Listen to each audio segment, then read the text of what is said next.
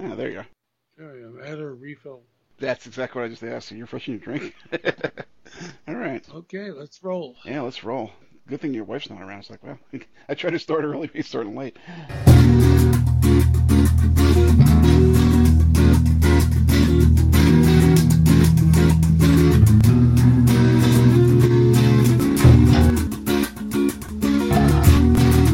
So, if you're listening to Weird Scenes Inside the Gold Mine, your essential guide to all things wild and wonderful in the world of cult entertainment, tonight, Tony Perkins on the new and improved Third Eye Cinema Weird Scenes Network, now on Podbean.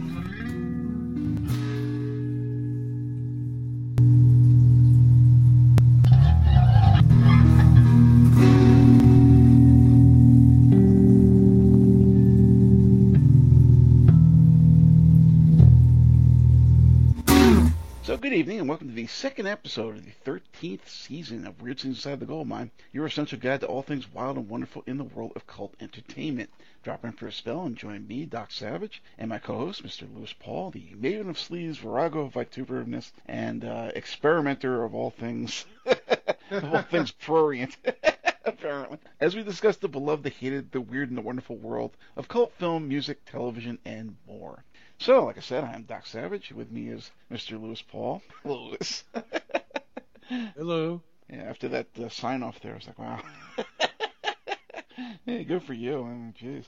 Wow. Anyway. I gotta live up to my reputation. Yeah, God bless you. So, we go to season 13 with yet another... I can't even get started after that. Quite an intro. Yes. We kick off season 13 with yet another of the great character actors of our time. With his quirky, sensitive demeanor and strong hints of a darker undertone to his persona, he was perhaps unusually often cast as an off-kilter romantic lead, the sort of oddball outsider character later essayed by the likes of Christian Slater or Crispin Glover. But it was his shockingly convincing portrait of Norman Bates for the great subversive film technician Alfred Hitchcock that both defined and for a large part of his career thereafter, typecast him domestically for a series of darker, more villainous, if not psychotic roles thereafter. Having starred with the likes of Brigitte Bardot, Sophia Loren, Audrey Hepburn, Fred Astaire, Orson Welles, Sean Connery, Roger Moore, and Paul Newman, he moved from domestic churn-em-out studio fare to a far more interesting sideline in the French cinema of the 60s and early 70s. Briefly settling into the more auteurist work of 70s British and American film, he took a deep dive into cult cinema throughout the 80s, working for folks like Ken Russell and bringing his Bates character back for a better-than-average slasher series based on the 1960 original.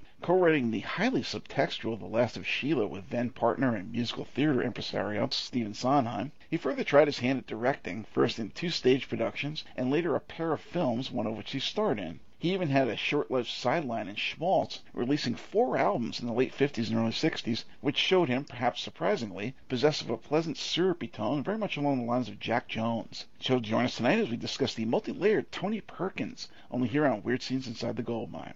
Born right here in Manhattan at the height of the Depression back in 1932, he was effectively a single-parent child with his absentee father, a fellow character actor. Apparently his biggest break was a supporting role in Scarface, the Paul Mooney one, from 1931, who further passed when Tony was only 5 years old. The reason he wound up doing quite so many French cult films was that he was fluent thanks to being raised by a French nanny.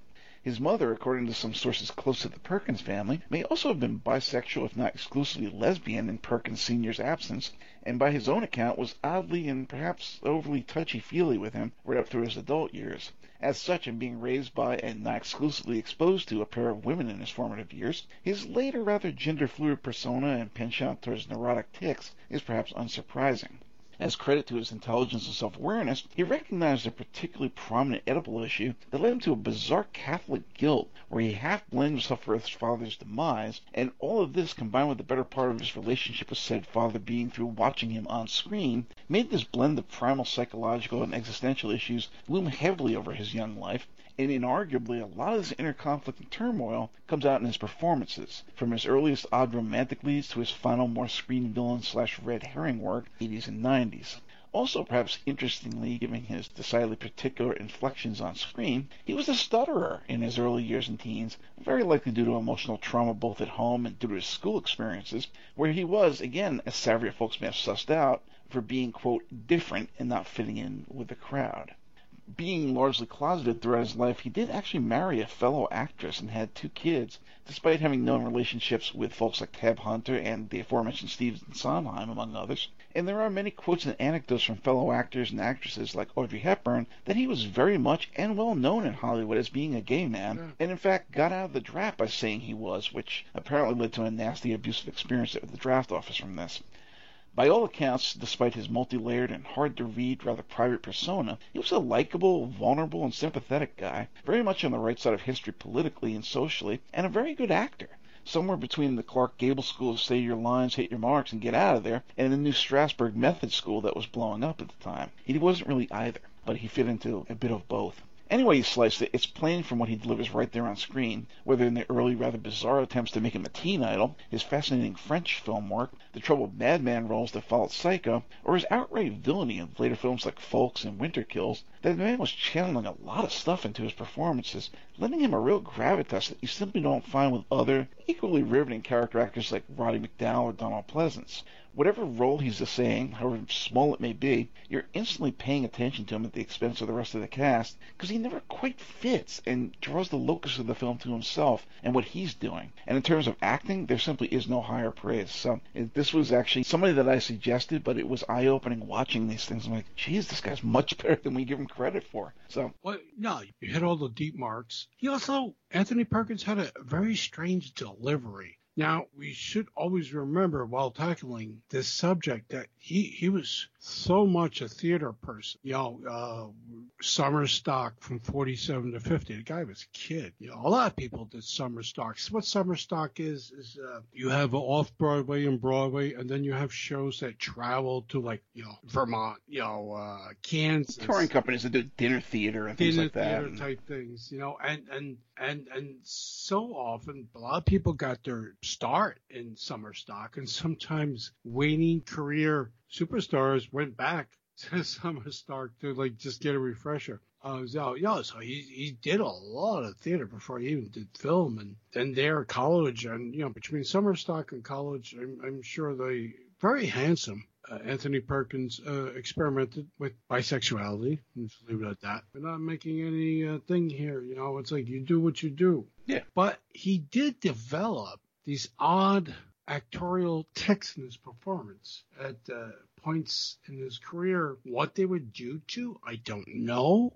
He's never been someone who, and I know, was open about his personal life. I guess. Yeah. Like everybody knew he was gay. Yeah. Even his wife. Yeah, apparently. Everybody knew he was gay, but he wasn't necessarily sure he was sometimes. True. And we never heard anything about deep, hardcore drug usage. No, not at all. No, not at all. But there was a lot of psychosis stuff going on with him, and yeah, he had a troubled upbringing is the bottom line, and he dealt with it through his acting. Also, I was reading a lot about him for the show that, he lost a lot of roles. He was going to do Tony in West Side Story. And then Paramount's president said, no, you're gay. You're not going to do it because it's going to come out. And it never did until in the more refined years when everybody didn't give, you're gay for so, But right. Back in these, Rock Hudson, George Nader, all these guys we've discussed in the past. But, in these days, they were afraid that, Doris Day, what do we know about Doris Day? Just came to me. Just came to me. Damn it. But even if it wasn't the issue that, okay, this was technically illegal and they didn't want to ruin your reputation as a star and all this kind of crap that was going on back in the 50s and even to some extent the 60s, unfortunately. The bottom line was they were trying to market him originally in this country as some sort of a teen idol. Oh, they did this with so many guys. So they didn't want people to know, oh yeah, he doesn't like girls. He was trying to sell this guy to girls. So there you go. Yeah. It's not like he doesn't like little Nancy. He wants Tony's big dick. So, well, no, well, not his own, but I'm sure there's another guy. I didn't think you meant him. That'd be different. That'd be like a Ron Jeremy thing. No, I wasn't going there, but I should have said like some other guy. It's okay. I've been around myself. No, not that way though.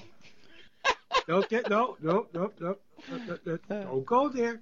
So this is why people listen to us. Yes. We would be the best-selling Blu-ray audio commentary of all time. If we ever It's got true. one. You get all the facts, you get all the erudite analysis, deep insights into what really makes these people tick and what these People films are about. spitting out their beer while listening. And then we get these great anecdotes and asides. They're like, what the? Oh my God, they went there? Okay. You see, we can pull it off. Of course. Because we do, while still remaining civil and respectful. Yes, of course. I've only read few very negative ones. Not a guy actually blocked him on Facebook. No, not the usual guy, some other guy. I'll tell you about it one day.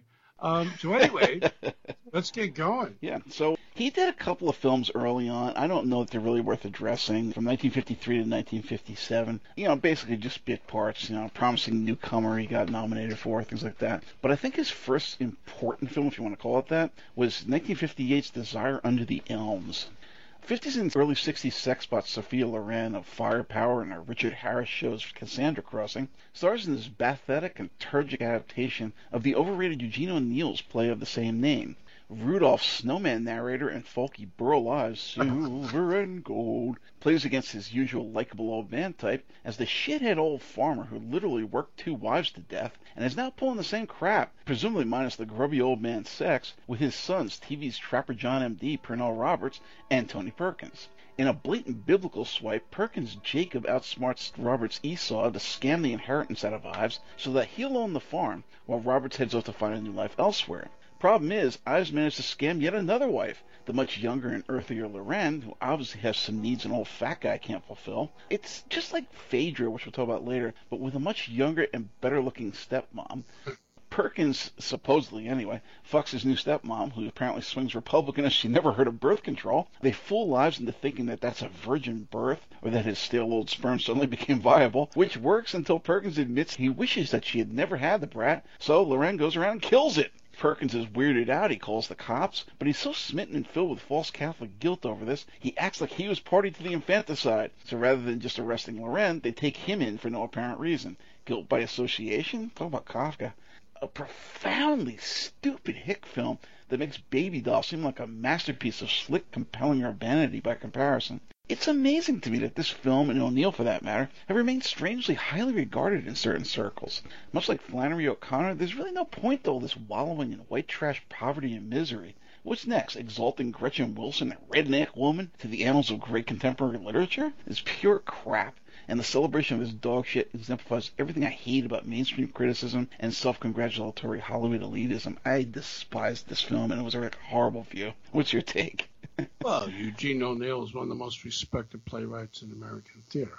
God, that's wrong. But I'm not saying everything he has done is amazing. What's really interesting about this is that, Italian starlet, because she was still very young, Sophia Loren, shit. I think it was their first role over here. One of our first roles over here, yeah. And, Pernell Roberts later in lots of fun movies. I like that guy. Frank Overton as well. He was another interesting actor. Delbert Mann. There's some buzz, electronic buzz on your mic sometimes. When you get close, I guess. Just warn you. Sorry. Don't worry about it. Delbert Mann, who had a long, long career as a film director and a theatrical director, did this. It was a weird movie. It's always iffy when you adapt like well-known plays for the cinema. It either works or it doesn't. One you did miss, and he was actually nominated for Golden Globe, Anthony Perkins, was Friendly Persuasion, an old Gary Cooper picture from 1956. That was his second film, actually. Yeah, it's the second film. It's a Civil War drama. I didn't like this at all, so you would therefore probably hate it. Most likely.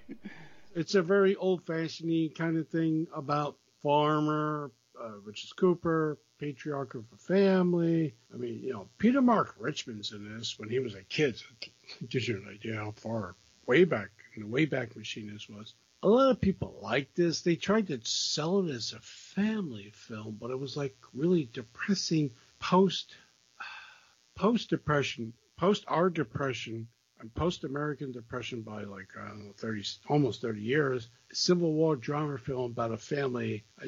They were Quakers, and they were just trying to deal with, the Quakers. You know the story about the Quakers. Yeah. They don't like to participate in anything. and the Civil War is happening, and so it tests their beliefs of the entire family. It's not a bad film. It's directed by William Wyler. It's just a very heavy film for that time period. But Perkins is in it in a major role. It's one of the sons, I believe. Another thing is Fear Strikes Out, directed by Robert Mulligan, who's another director who had a really long career.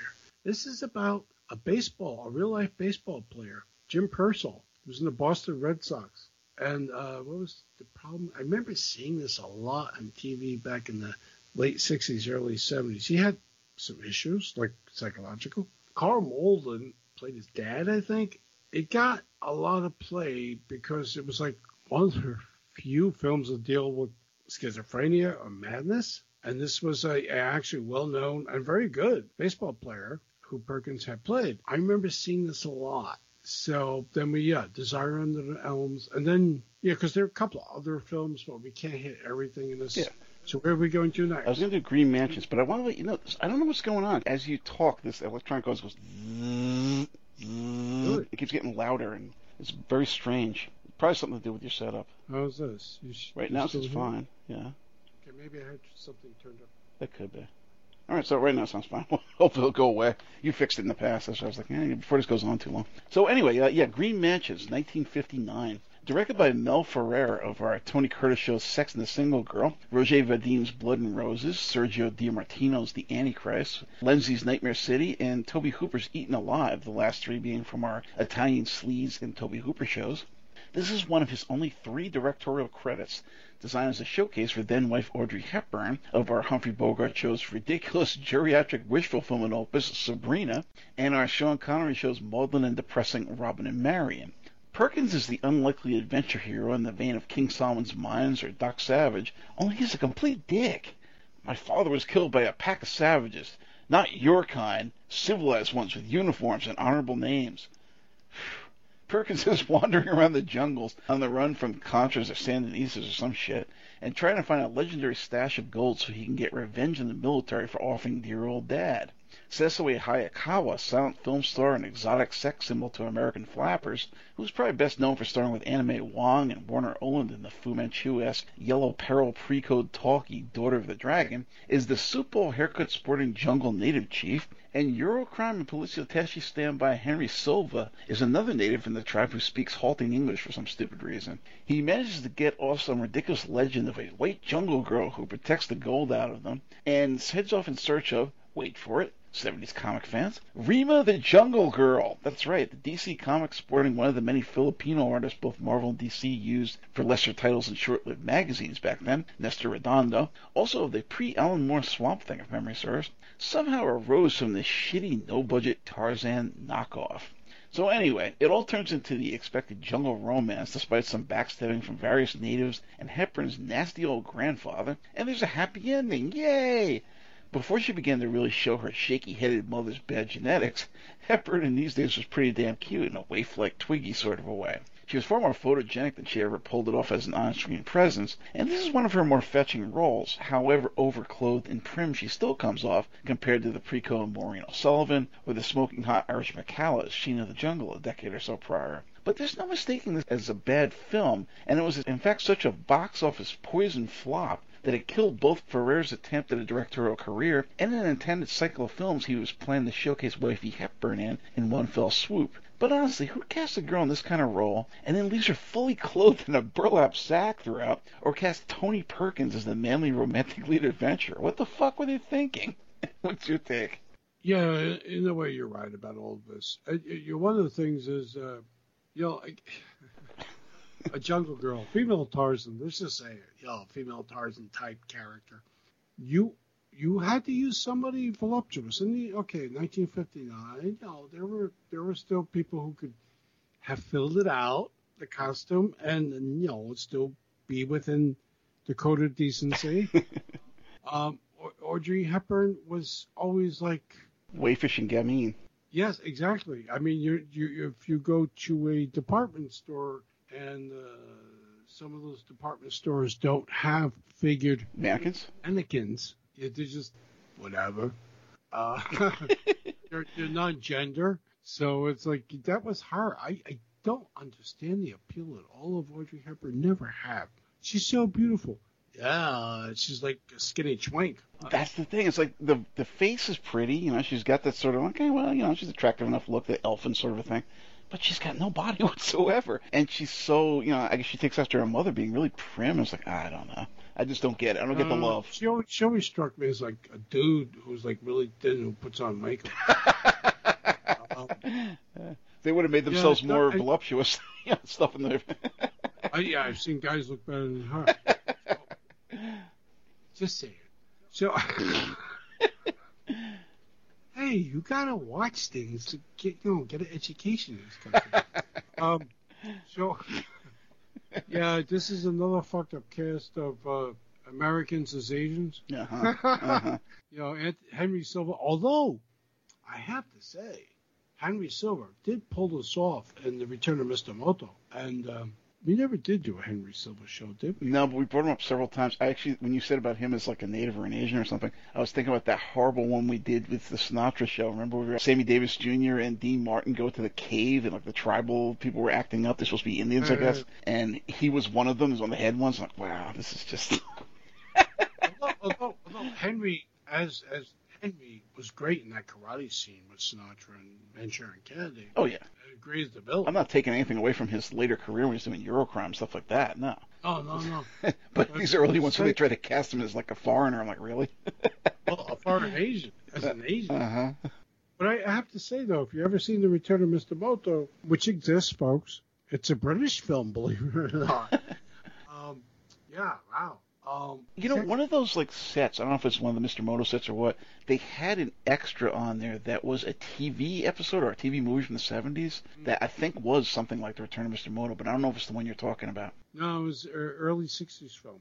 Okay. It was right before his thing. What's next? All right, so next up, On the Beach, 1959. Crazy movie. Heavy-handed post-apocalyptic film in disguise from Stanley Kramer, the man behind the Tony Curtis, Sidney Poitier, The Defiant Ones from our Tony Curtis show. Despite how most of it looks, a sunny, crowded, and deceptively light-hearted first hour paints it as being a boring early 60s drama. This is actually a surprisingly dark film in the vein of The Day After, where a colony of survivors of the nuclear holocaust reside in the till now unaffected and radiation-free Australia. The film circles around a crew of a naval submarine who leave behind their lady friends to investigate a nonsensical Morse code being telegraphed from the California coastline. Assuming there are fellow survivors there, the Navy sends the always stiff-as-a-board Gregory Peck of The Omen, depressive Fred Astaire of all those classic Ginger Rogers pairings and the Bing Crosby Yuletide classic Holiday Inn, and nervous Tony Perkins north, only to find both San Francisco and San Diego barren, with the message being sent by chance, a random bottle hanging on a window shade for some stupid reason, setting off the telegraph in every breeze.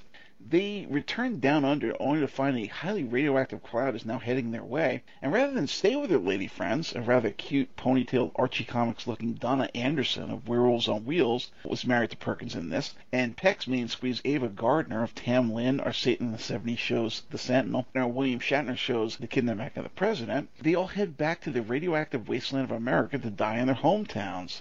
Yay? It's a bizarre film, nothing like the fun, crazed post-apocalyptic films of the 70s and 80s, a few of which, like A Boy and His Dog and Damnation Alley, we discussed in our Science Fiction with a Message show, or the Planet of the Apes films, which we talked in our Go Ape show. It's really just a soapy, maudlin melodrama about people finding different ways to commit suicide and or spend their last hours as meaningfully as they can, with all this nuclear holocaust business limited to occasional spoken dialogue and some rare stills of empty streets that take up less than 2 minutes of a 2-hour and 25-minute running time. It's pretty bad, except for some early business between Perkins and the slow-eyed yet perky Anderson that felt more like a Frankie and Annette-style beach party movie than the depressing, boring stinker it actually turns out to be. What's your take on this one? I always thought it was a very powerful film. Fuck you. I'm kidding. I love you. No, I'm just kidding. No, I always thought it was a very powerful film, but no, I do agree with you. It's too slowly paced. But how do you pace these things? Things like you mentioned The Day After and all these other Holocaust, nuclear Holocaust films. You buy the ticket, even if it's on TV, it's fucking going to depress you. This is pretty good, though. I don't see it as a rewatch film. I would say to people who've never seen it, or obviously maybe younger, you should watch this film because it's very interesting Gregory Peck is not as stiff as usual. How did this guy get a career? I don't know. Fred Astaire, surprisingly, He's not like himself. He's very depressed in this one. yeah, I know, he's surprisingly good. And so is Perkins. Actually, so is the whole cast.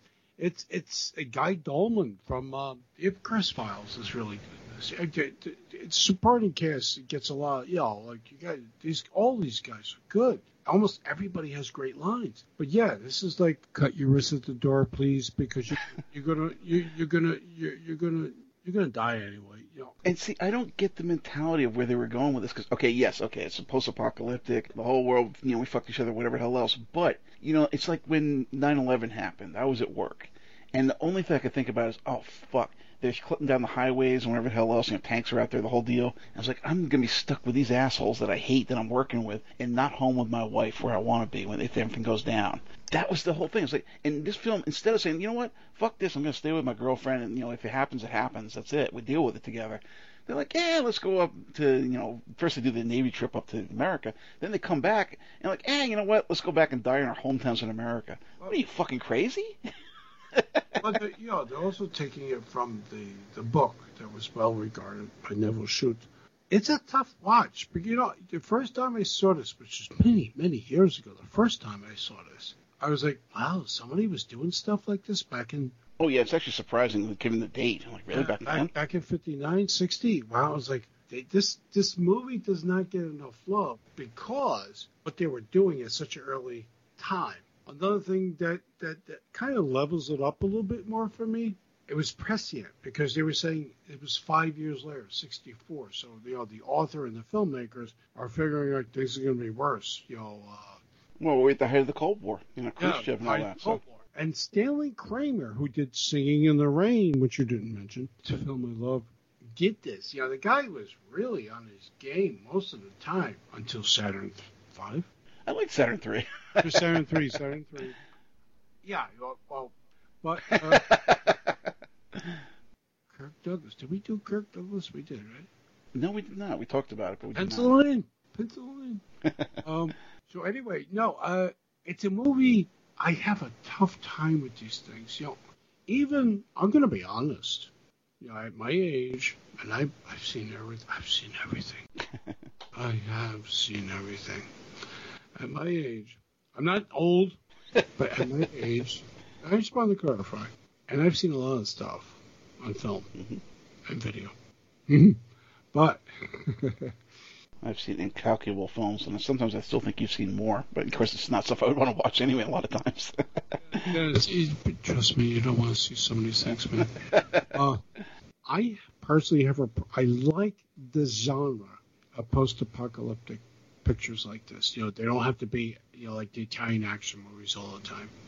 I do like and enjoy the genre. The Corman ones are terrible, though. I do like the genre. When you go into a picture like this and within a few minutes, this is what's going to happen.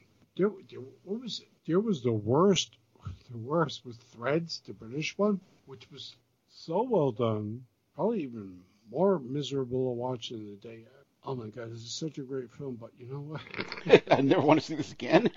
Never want to see Purge it from my memory. On the Beach, I guess what I'm trying to say is, I think On the Beach is a good film. Yeah, there's no question. It was well made. It's just, and well there's good made, acting in it. And there was good acting in it. It's just the subject matter. And I'm surprised, again, for the time period, that they actually pulled it off, that they actually gave the money to do this. And it's long, like you said. Mm-hmm. So, and as far as Anthony Perkins' role in this, interesting, for sure. But it's an ensemble cast, so he doesn't really get the chance to shine. Put it that way. I felt.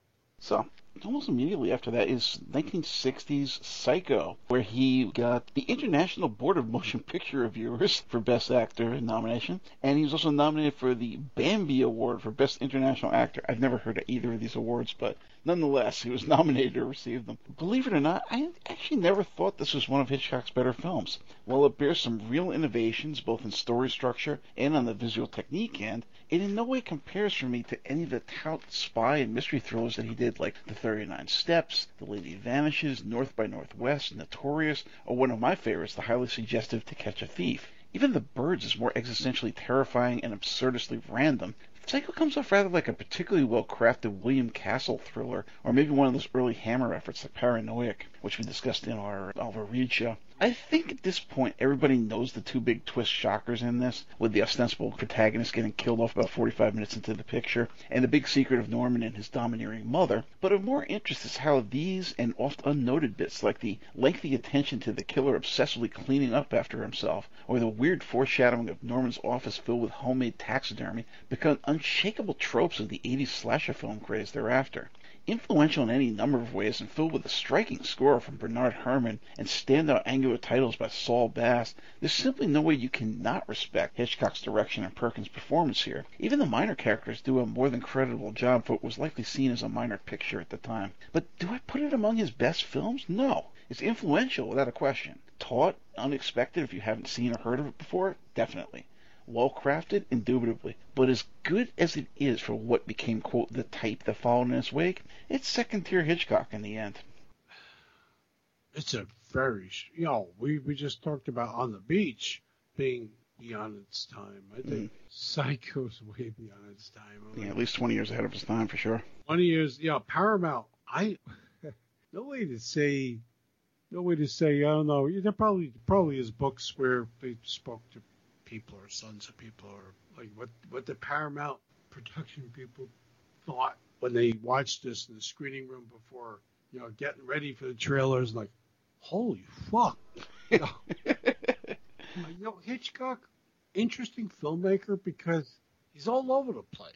Yes, the guy's all over the place, and some things people love, I don't. I only recently got into which don't laugh. I think it's his best film. What? The one with Jimmy Stewart. Rear Window? Yes. I never really liked that film that much either. I mean, I was like, okay, it's fine, but it's not one of my favorite Hitchcock films. But my wife, it's funny, we did a book and film club back in my old job, and before I took it over, because I wound up taking that over, I wound up taking over the book club. There's like different clubs that we wound up taking over me, and always another partner that I just pick and whatever. And when this other guy was running it, that was one of his choices. I guess, I figured, okay, big thing, let's do a mystery film. How about Hitchcock's Rear Window? Sure. And I had the DVD of this, and my wife said she'd never seen it. So I'm like, yeah, it's not one of my favorite Hitchcocks, but you might want to see this. Everybody loves it, and it's decent for what it is. And she loved that damn thing. She thinks it's great. Whereas I'm just like, it's okay. It's got its moments. I don't know. It's like Jimmy Stewart. I liked him in The Philadelphia Story. His trio of Hitchcock films were all decent, but I don't know. It didn't work for you. It didn't work. It's okay. It's okay. There was just, it's got a very. I would love to see Argento tackle that fucking thing because. In a way, he did. In way, Do you love Hitchcock? Yeah, with the library. That one too. And a couple other things, but no, I'd really like to see Argento do Rear Window because he's the guy to do it. Yeah, no, he could definitely pull that one off and make it nasty. Well, with his... And you know who else did? The guy we just covered, Brian De Palma, with Body Double? Was that the one? That was the one with Craig Wasson. But anyway, so we took a digression. Sorry, folks, but it's a shocking film. Yeah, you're following this movie, and we have lots more to go. So, but just to say, if anybody's not seen this, the lead actor who you think is the one who's the star of the film is murdered early into the movie, maybe shorter than 45 minutes. And you can see where Jamie Lee got her wonderful stuff from. I'm not going there. Wonderful stuff. And Vera Miles, another wonderful stuff person. John Gavin, who's always been given shit. And the guy is not a bad actor. No. Handsome actor. Martin Balsam. Lots of good people in this movie. But what they did with Anthony Perkins is it's almost like they tapped into something. The guy, because he's playing a very unusual. Maybe Hitchcock knew. And is he that good a director? I don't know. Was Joseph Stefano that good of a? He did a lot of the Twilight Zone stuff. Was he that good of a writer? I don't know. Was Tony Perkins that willing to unveil some things of his inner self? I don't know. There are many strange things about the film. So if you've not seen it, it's worth seeing. Yes. Later, is it the origin of all slasher films? Of course it is. There's nothing like this before this. Even the shower scene is shocking to this day. Very well cut. Almost like a, oops, did I see that? And I'm sure they had a tough time cutting us, too. I like it. Yeah, no, it's a good film. It's just, I don't consider it, like, everybody's like, oh, this is what's best. I'm like, no, not really. It's a good one. No, it's not Hitchcock's best, but it's definitely worth seeing if you're not seeing Definitely. And, you're saying about the slasher film starting with this one. I still think that's basically true.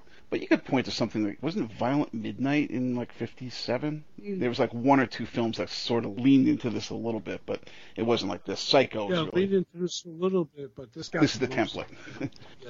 So he started doing French films, and I did not see the first one, Amour vous bon, otherwise known as Goodbye Again. But in 1962, he does Phaedra. In the late 50s and early 60s, just before the Cahiers du Cinéma crowd took their fanboy film critique ethos to the next level to kick off the Nouvelle Vague, European art house film was filled with soapy, depressing melodramas where the hero or heroine was swept away and brought to ruin by their own desires. Even Doris Wishman brought a pair over here for distribution, hilariously rewriting the translated scripts, which she apparently lost in transit, and redubbing them to a hilariously overwrought effect, Passion Fever and Hot Month of August. But they were ubiquitous at the time, these sort of things, particularly in Mediterranean countries like Greece. This stinker comes from blacklisted Hollywood noir director Jules Dassin, one of a handful of showcases for his wife, Melina Mercouri, of Top Copy fame. This one is yet another young guy, old lady romance, quote-unquote, this time based loosely on the Greek myth of Phaedra, wife of Theseus, who wound up fucking her stepson, then accusing him of rape, which causes his death and her own suicide. Nah, that never happens, right? Perkins was obviously always an awkward choice for a romantic lead, at best coming off as intensely creepy and unsurprisingly without any passion or chemistry with his leading ladies. Yeah, I know, shocked. But with someone who comes off old enough to be his grandma? Mercury was one of the odder choices to push as the sex symbol, being in her mid-40s at the time of her game, and looking at least a decade plus older. I never got the appeal, but you will occasionally run across old-timers who gush a bit when her name comes up. Ralph Vallone, who co-starred with sex pot Sophia Loren and Two Women, and will later go on to The Human Factor with George Kennedy, and our Jackie Bissett shows The Greek Tycoon, which was discussed in much more detail in my interview with Nico Mastorakis, who directed it, over at Third Eye Cinema, is the cuckolded husband who beats the living shit out of cocky smartass Perkins, and leads Tony to speed down a cliffside road like Grace Kelly and Monaco with the same result. Old Lady Mercury gives her maid a big lesbian-hinting kiss, which is a hell of a lot more than the usual European greeting, and overdoses. Roll credits. There were so many pointless dramas like this from that era, so at least you can say that Perkins brings his edgy weirdness, and the film is reasonably aesthetic with enough location footage to keep it watchable, despite the bullshit story and inappropriate casting. That's about all you can say for it. How about you? I had a thing for Melina Mercouri. Really? Well, you do like MILFs. No, through... Yeah. I mean, when she, what was that? Top Copy. Yeah, Top Copy. Right. Oh my God. I was like, who is that? And then I watched it. I'm like, wow, why do they make a big deal of the old lady? Like, whatever. Yeah. No, but she's and her sultry voice. Oh yeah, well, she was very oversmoked. She had that kind of Lauren Hutton-esque voice. Yeah, Lauren Bacall. Brenda Vaccaro's another one. You're right. I was like, who's this? Yeah, I was like, who is this? Suzanne Plachette. My father liked those women with oversmoked voices like that. I remember that. I was like, okay, whatever. Yeah, but it doesn't sound, like Up to the Seduction is good, but in bed it's like, honey. Can you pass me the Kleenex? But anyway. Oh, man. So, no, you don't clean up after. Leave after the shower. No, I did see this, and I have to say I have to agree with you on everything, but I truly, really like Melina Mercouri. Hey, that's fine. So, 1962, 5 Miles to Midnight, also known as Le Couteau dans la Plaie. I am pretty much of a bust, I guess, and you're right, we are kind of an odd combination. It's our kind of love. Oh my God, Sophia Loren is fucking stunning here. Unlike the low-class, earthy peasant hottie of her Marcello Mastroianni pictures, like Yesterday, Today, and Tomorrow or Marriage Italian Style, here she dresses and acts every inch the jet-setting sophisticate, visually being a cross between Dalia Lavi and one of her few true rivals, Brigitte Bardot, who we devoted an entire show to. To be frank, I have never understood how the two of you got married in the first place. After opening on Sophia doing a sort of sexy 60s dance at a local club in France, Perkins slaps her for no reason whatsoever, then gets picked up by cute hooker Pascal Roberts. Check out that scene with her stroking her stocking and suspended leg. Who he promptly changes his mind about fucking. It's fun to hear her insult the shit out of him in a mix of French and Franglish, if you understand any French. Our marriage isn't a marriage, and it never has been. Just a spoiled little boy with a nursemaid. Turns out they're a rather awkwardly married couple, particularly when she's chummy with perpetually on the make Jean-Pierre Armand, and fending off an over-aggressive, as usual, drunken and blowsy Gig Young of the strangely still unreleased but excellent occult TV movie Spectre, our Oliver Reed show's The Shuttered Room, and our Elvis movie show's Kid Galahad. If there's another man, well, bang bang. To bring in so much needed cash, he decides to fake his own death in a plane crash and have her collect on his life insurance. But dealing with the wild mood swings and jealous violence of Perkins, in addition to the stress of having to lie to everyone to pull it off, winds up being too much for Loren to deal with, leading to an unsurprising if dark ending. Old-timey director Anatole Litvak of our Humphrey Bogart show's Amazing Dr. Clitterhouse and the noir Sorry Wrong Number seems a strange choice for this French-Italian co-production, but it definitely works. A sort of super late-period noir with Eurocrime stylings, like a Melville crossed with Max Picas, and we had discussed Picas and other French cult directors in greater detail in our Vive la France show way back when. This one works a whole hell of a lot better than Polanski's arguably similarly minded Knife in the Water of a year prior, and I definitely enjoyed it, particularly with Loren and, however briefly, Roberts enlivening things visually, alongside the slick chiaroscuro cinematography by Henri Alecan of Cocteau's stunning Beauty and the Beast. Nice stuff. Oh, it's a good one. It's a surprisingly good one, so you guys should check this out. Definitely. It's one of my favorites from the show. It's not what you would think. Not all these movies have to be action and horror and adventure, and this is a good drama, not a drawing room drama, stuffy Brits, but this is a very good drama. And yeah, you're right. Sophia Loren looks stunning, as like we'll probably mention again next week. And it's interesting, Gig Young, guy's not a bad actor, and it wasn't until the 1970s, 1980s that it was well known he had issues. I don't want to slam at anybody really. But it looked like he always was drinking. That's the thing. It looked like he was drunk in this. And this is a French film from the early 60s. I don't know. No, but 5 Miles to Midnight, good film. Yeah. So anyway, 1962, The Trial. Who the hell thought that Frank Kafka's hallucinatory nihilist existential diatribes would translate well to film? Apparently Orson Welles, who gave us noir classics Touch of Evil, The Stranger, and Lady of Shanghai, but let his highbrow pretensions get the better of his artistic senses here. Perkins is Joseph K., the unfortunate everyman who learns the most paranoid yet sadly realistic of lessons, that no one can be trusted, least of all anyone claiming quote-unquote authority over others. Sorry to disappoint you, but I'm afraid you won't find any subversive literature or pornography. Don't touch those record albums. One random morning he awakens to find himself accused and subject to search by trench-coated, quote, authority figures, though what the accusation actually entails or what, quote, authority they actually have over him is completely undefined and unstated. He protests his general innocence of any presumed crimes or misdemeanors, but they not only fail to believe him, but use his words and actions, even the state of his domicile, a former dentist's office, as proof of his guilt. What's the charge? You aren't claiming innocence, are you? I'm also claiming invasion of privacy and rank abuse of civil rights.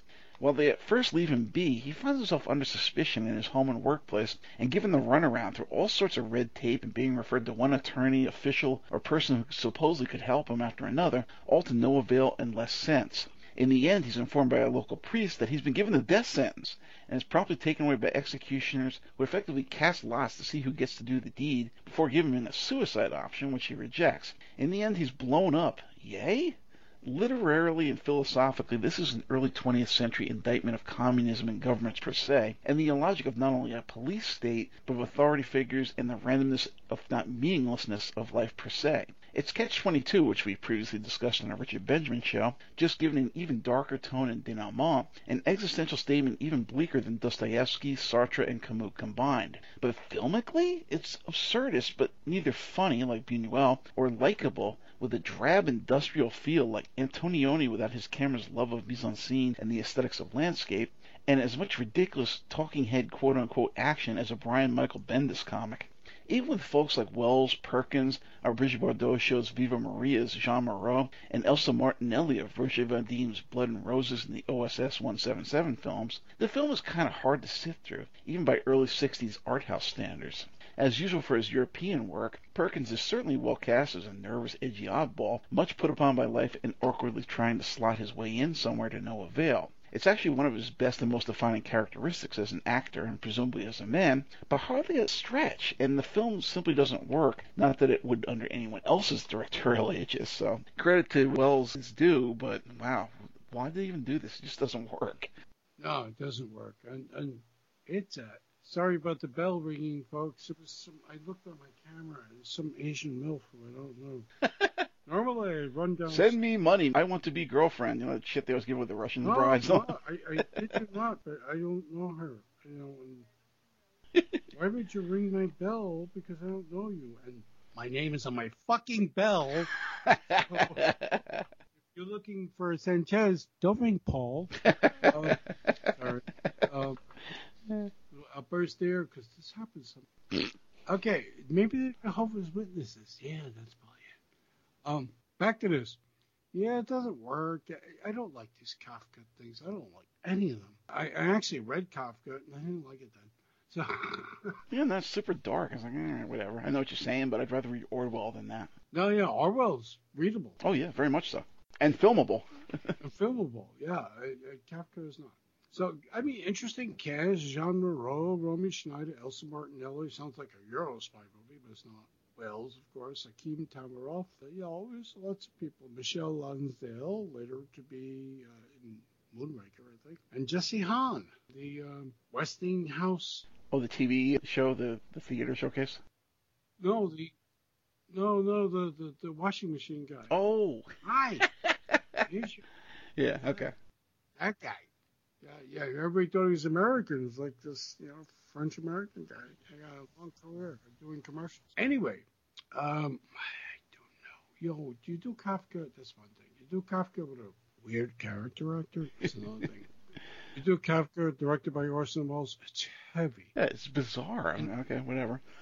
Yeah, it's bizarre, and It reminded me of Godard's Alpha film. Like, oh my god, this is flat and weird, and I get what you're trying to say, but why bother? It's just unpleasant. It's unpleasant. Yeah, it's unpleasant, and I kind of got depressed watching it. Yeah.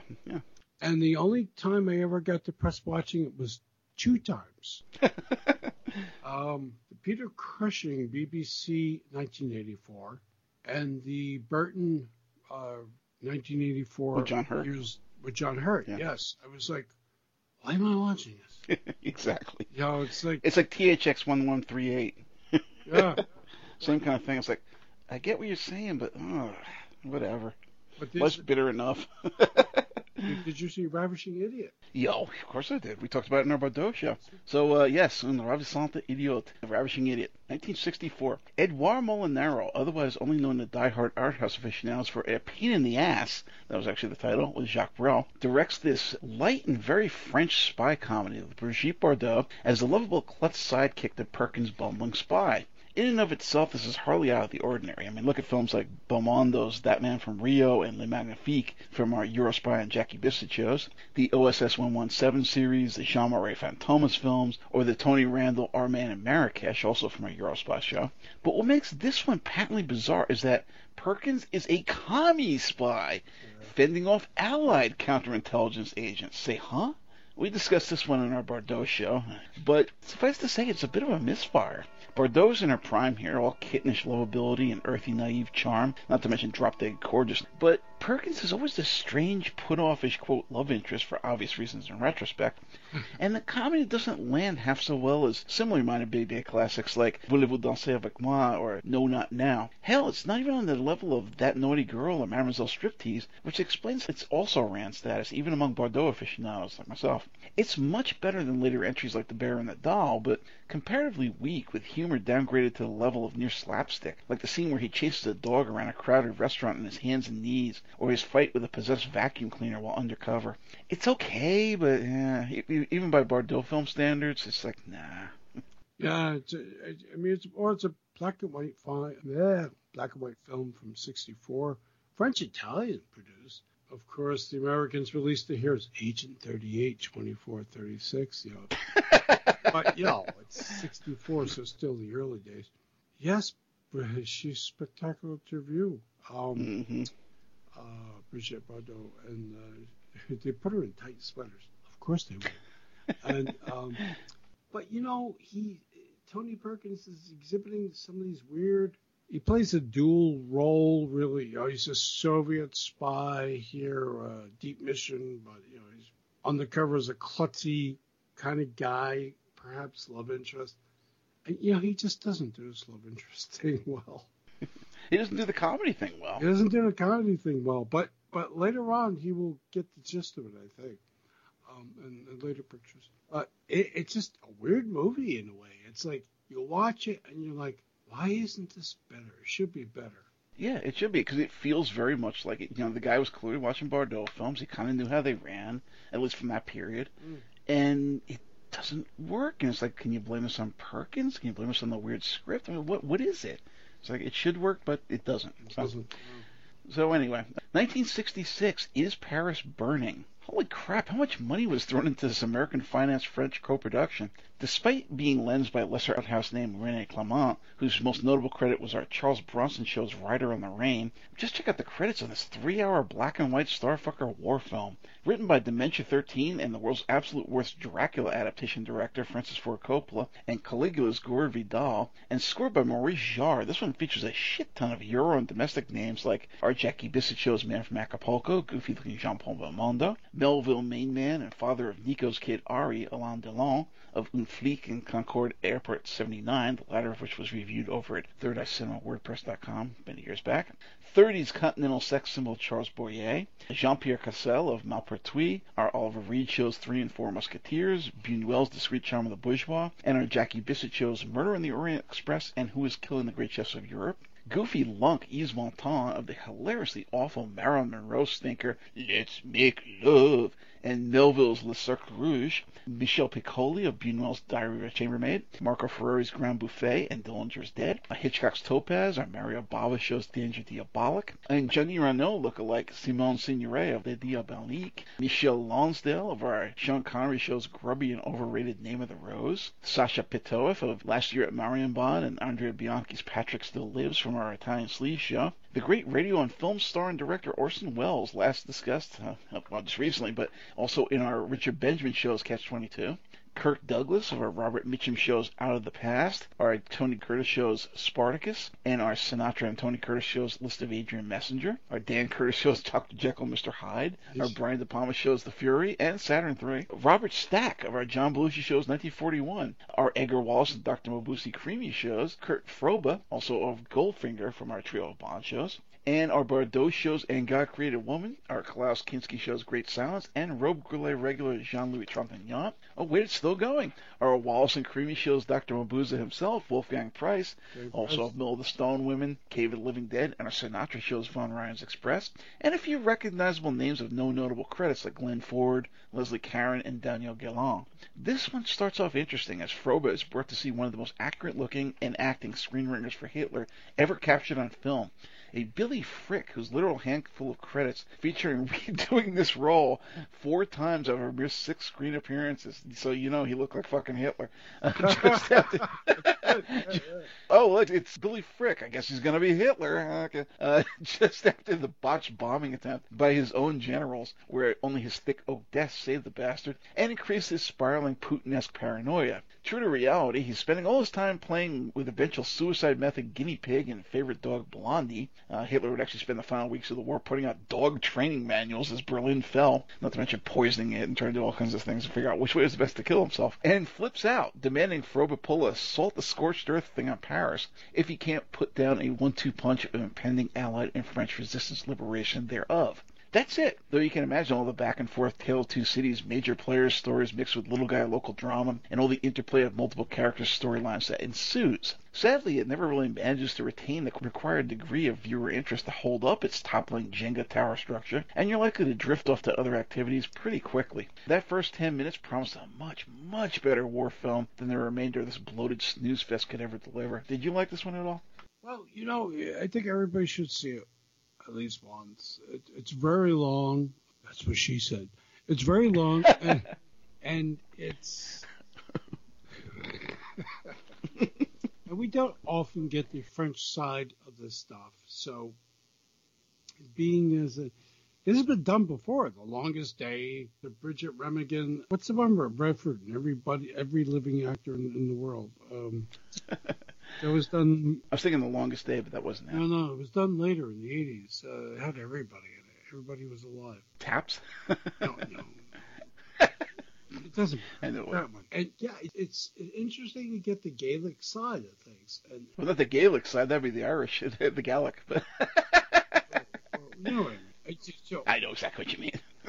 and so it's interesting to see. It has a huge cast, but it's poor Billy Frick. Now I assume him to be a Brit. Is he German? I have no idea. No idea. Frick could be German, yes. To be cast so well as Adolf Hitler, he was cast 6 times as Adolf Hitler in a bunch of pictures. This is for really fans of those kind of starfucker, big major cast movies featuring everybody. Yeah, it's a World War II blowout. I think it was done much better.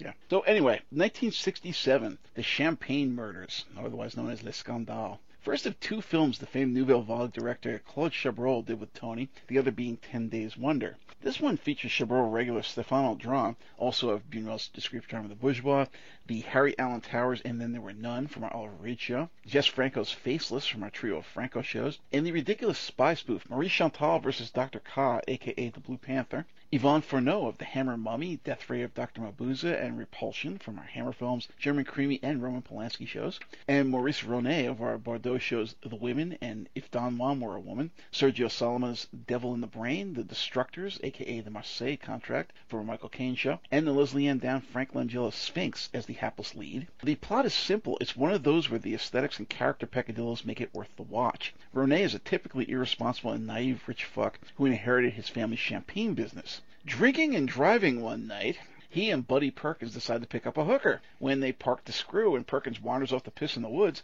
they're waylaid by some thugs who knock the guys out and leave the hooker strangled. Unfortunately, this pattern of picking up cheap tarts who wind up dead continues a few times over, and that's not his only problem.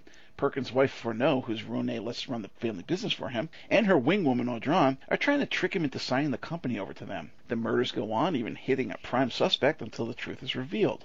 It's fairly slight as mysteries go, and everybody's an asshole here, but Audran is quite fetching here. Fourneau looks pretty good herself, particularly in glasses, rubbing hubby's back in the sack, and Perkins is at his cattiest. I still much prefer Chabrol and Perkins' next collaboration to this one, but while it's a bit sedate and slow-going for an ostensible murder mystery, it's fun, it's aesthetic, and it's very watchable. I shut off everything. I'm sitting in the dark to kill the buzz. Hopefully it went away. Yeah, I don't hear nothing. Good. It's very dark here. No. Light a candle. I don't know. That's be funny. I saw this years. I wasn't a huge fan of it. Claude Chabrol pictures, there are people who just like the person who was going to be and then backed out of our thing. I'm sure she... it may happen again. Who knows? Yeah, whatever. I'm sure she really likes Claude Chabrol. It's really up her alley. It's up a lot of people's alley. His pictures, there's a few I enjoy. Yeah. Overall, I'm not a huge fan. That's about where I stand. I like some of his stuff a lot. Other ones like, yeah. But this has an interesting cast. Maurice Ronet, Yvonne Fourneau, Stéphane Audran, who I had a thing for. I like Stéphane. Yeah, it's again, this is the picture with... Chabrol was good at thrillers and mysteries, but when you throw Tony Perkins into the mix and try to use his off-kilter persona and make it about something else, like even a hint of romanticism gone awry, it's just okay, it's weird. But then Pretty Poison really upped the ante with that. Yes. 1968, Pretty Poison. I think she's mixed up with someone. A man? Well, sure, she's not queer. Literal dialogue. TV director Noel Black, of no notable credits otherwise, delivers this bizarre film scripted by, of all people, Batman screenwriter Lorenzo Semple Jr. Supposedly a comedy, this weird reverse-gendered proto-Heathers features Perkins as a teenage arsonist who finds trouble landing a job after release from the nut house. You're going to the movies, huh? You dumb little slut. He spies cute real-life nutjob Tuesday Weld of our Elvis shows Wild in the Country, the Mijno Bordeaux starring Sex Kittens Go to College, and Dobie Gillis fame, who 90s kids likely remember as Matthew Sweet's big fetish, chatting her up with an absurd line about being a spy, which the bored Midwestern cheerleader falls for, the little fantasy eventually escalating to Weld offing a night watchman and gunning down her white trash bitch of a mother, the alligator people's Beverly Garland, pinning it all on Perkins. Perkins, already assumed inclined to this sort of thing, takes the rap with her blessings, and she moves on to pull the same shtick with the next poor schmuck she meets. Sort of akin to 90s Lolita-exploitation films like Jailbait and Poison Ivy, but with astronomically less sex. The very idea that this nasty little drama come semi-thriller is somehow supposed to be a, quote, comedy, much less from the pen of a notably broad and campy scriptwriter like Semple, is mind-boggling. Weld, as ever, is more than watchable, and Perkins could sleepwalk through this sort of trouble outsider role, but it doesn't really work on any level, and you have to wonder what the hell they're thinking greenlighting this.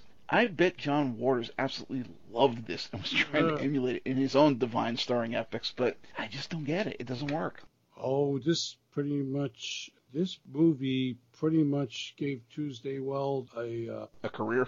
A career. Well, she was in the, Dobie Gillis, Sex Kittens Go to College, Wild in the Country, Bus Stop with Marilyn Monroe, those kind of roles. And Soldier in the Rain, which we mentioned on Steve McQueen show. We did do a Steve McQueen show, didn't we? I think we did. Are you still there? Pit stop. Somebody took a pit stop. Well, you heard that? No, I heard nothing.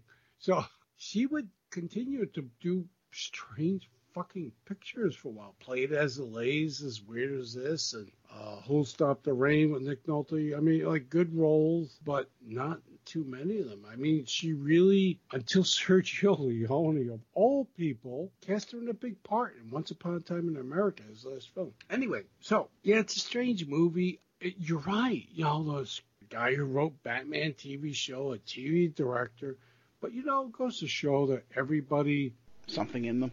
Deep down has a secret freakiness. I'm sure they presented this to 20th Century Fox as, hey, look, we have Tuesday Weld and Beverly Garland and Tony Perkins, who was in Psycho. Oh, yeah, okay, we'll greenlight this. And then they see a picture about, she's the sick fuck. Yep. And manipulating people left and right to do her bidding. Yeah, and then the guy gets framed and gets put into prison.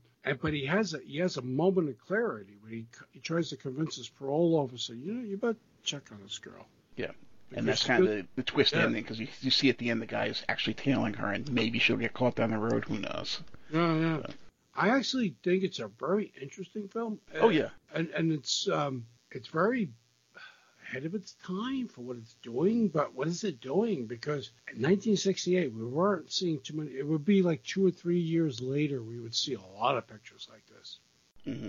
Yeah, I mean, if they're trying to hit the Heathers market 20-something years early, they succeeded.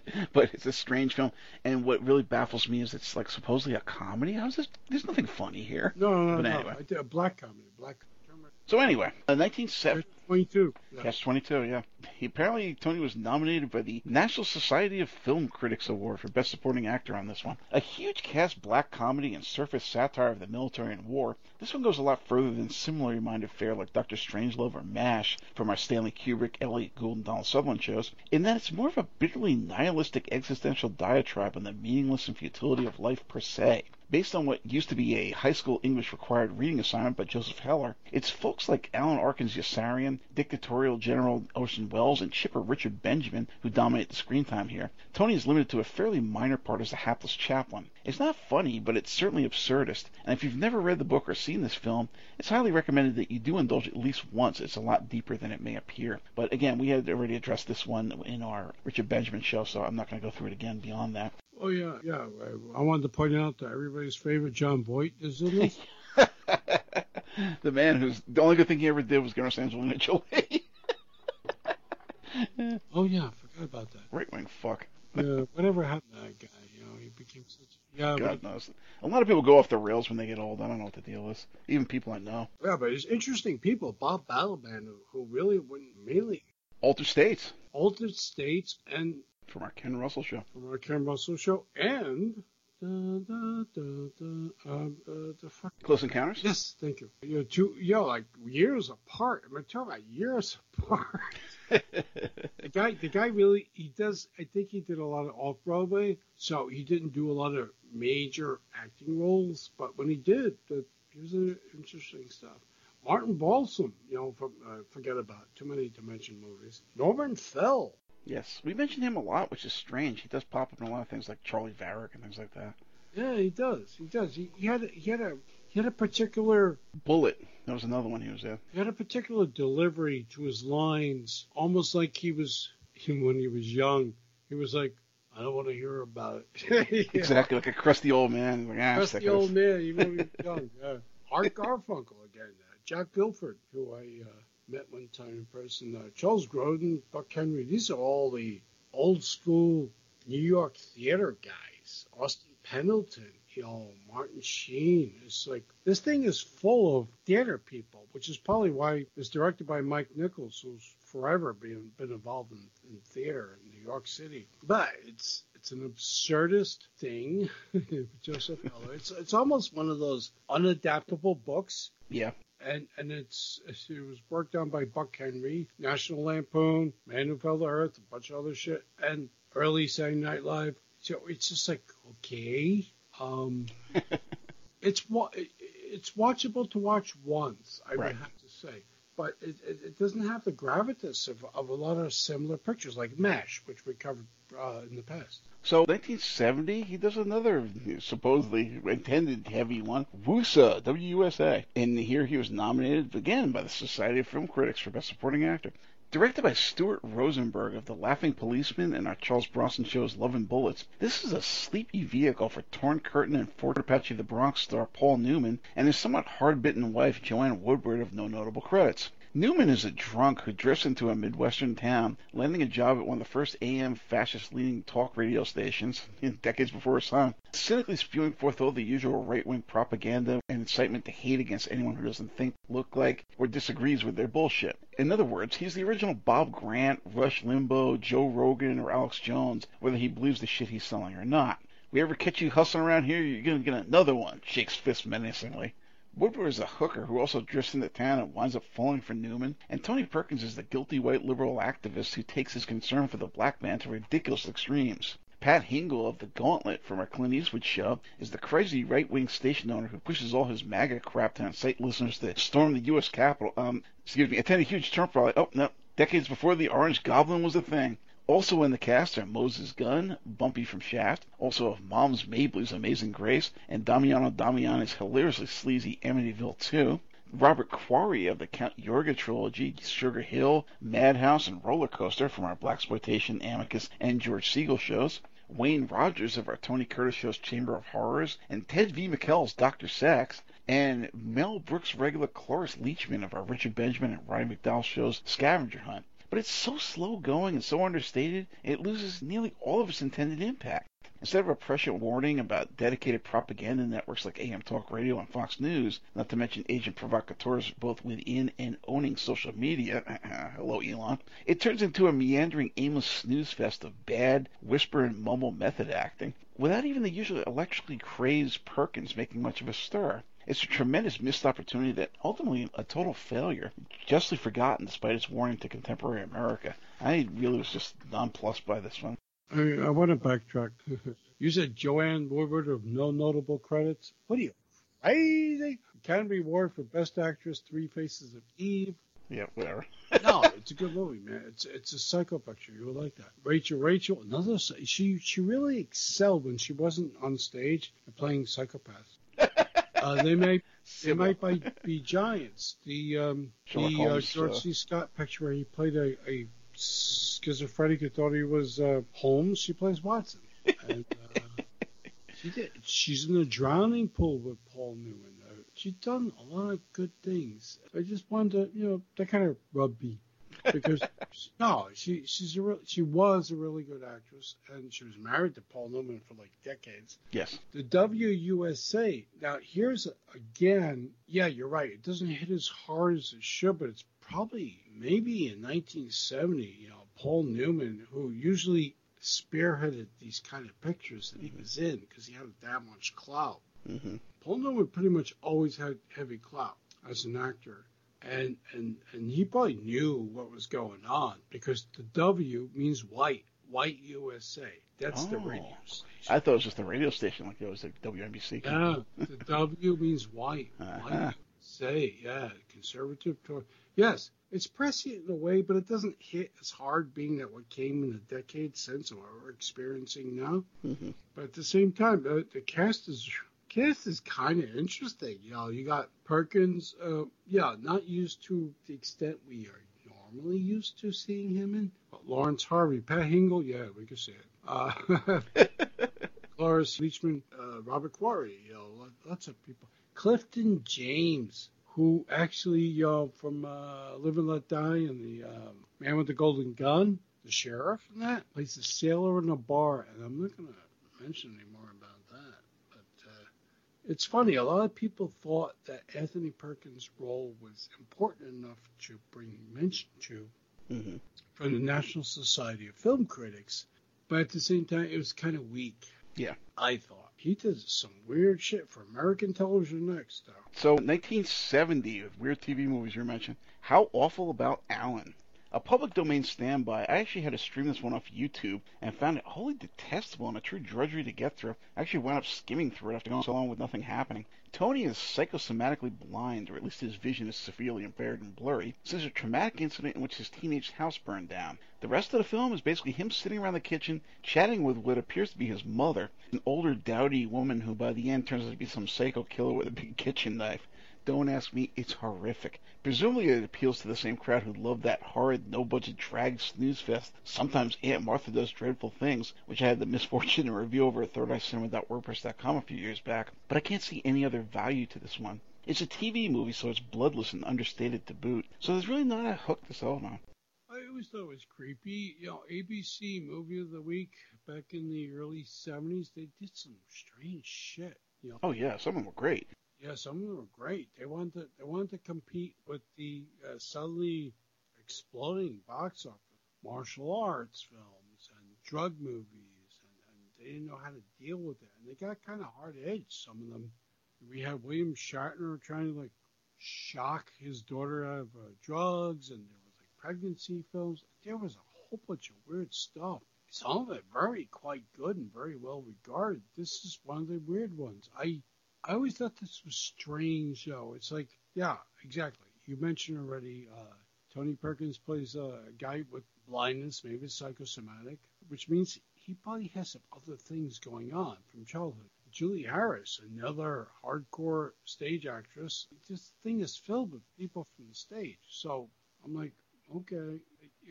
Curtis Harrington, who directed this, did a lot of interesting movies over the time. Yeah, Night Tide, for one, with Marjorie Cameron. That was John Whiteside's Parsons' Scarlet Woman for the Babylon work. He also did Games and What's the Matter with Helen, who's slaying Auntie Rue, Ruby. I mean, he did some interesting things. On TV, he did... What was the other thing that Cameron was in? Oh, Kenneth Anger, Invocation of My Demon Brother or something. Yeah. Cat Creature, Dead Don't Die. He wasn't an auteur, but he was somebody who... did interesting stuff. Yeah, oddball, interesting stuff, So I don't dislike it as much as you do, but it somehow slid into PD for some bizarre reason. And I don't know, it's an odd movie. But Tony Perkins started doing odd movies like the next one. Yeah, so Someone Behind the Door in 1971, otherwise known as Quelqu'un derrière à la porte. Nicholas Guesnay, who gave us the equally bizarre Jodie Foster vehicle The Little Girl Down the Lane a few years later, drops this quiet and highly atmospheric oddity that's neither fish nor fowl. Almost noir and approximating the quieter borders of giallo in its tale of an amnesiac being manipulated into revenge murder, it's practically TV movie-esque in its measured pace and bloodlessness, but rather than the usual set-bound impoverishedness that it implies, it's built around its moody and isolated yet jet-setting UK settings.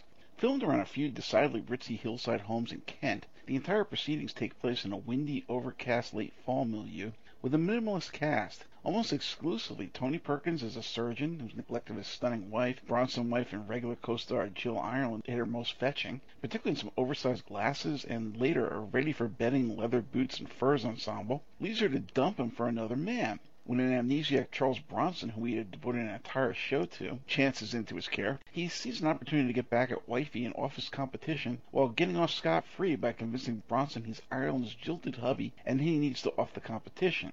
With a bizarre ending that sort of hints at reconciliation, but also points the finger of blame for the entire situation squarely on Perkins' failings, it's hard to really classify this as noir, giallo, or even a Columbo-style murder mystery where we know exactly who done it and how from the get-go. It's just weird and very, very late 60s. Think stuff like Just Before Dark or the slightly later Spiral Staircase remake, which we talked in our Jackie Bissett show. I liked it for the atmosphere in Ireland, who's a total knockout here, but it's hardly a high recommendation unless you're into the sleepier end of British cult cinema of the era. Think the sort of films that Scorpion used to put out, and like this, occasionally still do through Kino Lorber. I liked it, but it's an oddity, and it's definitely sleepy.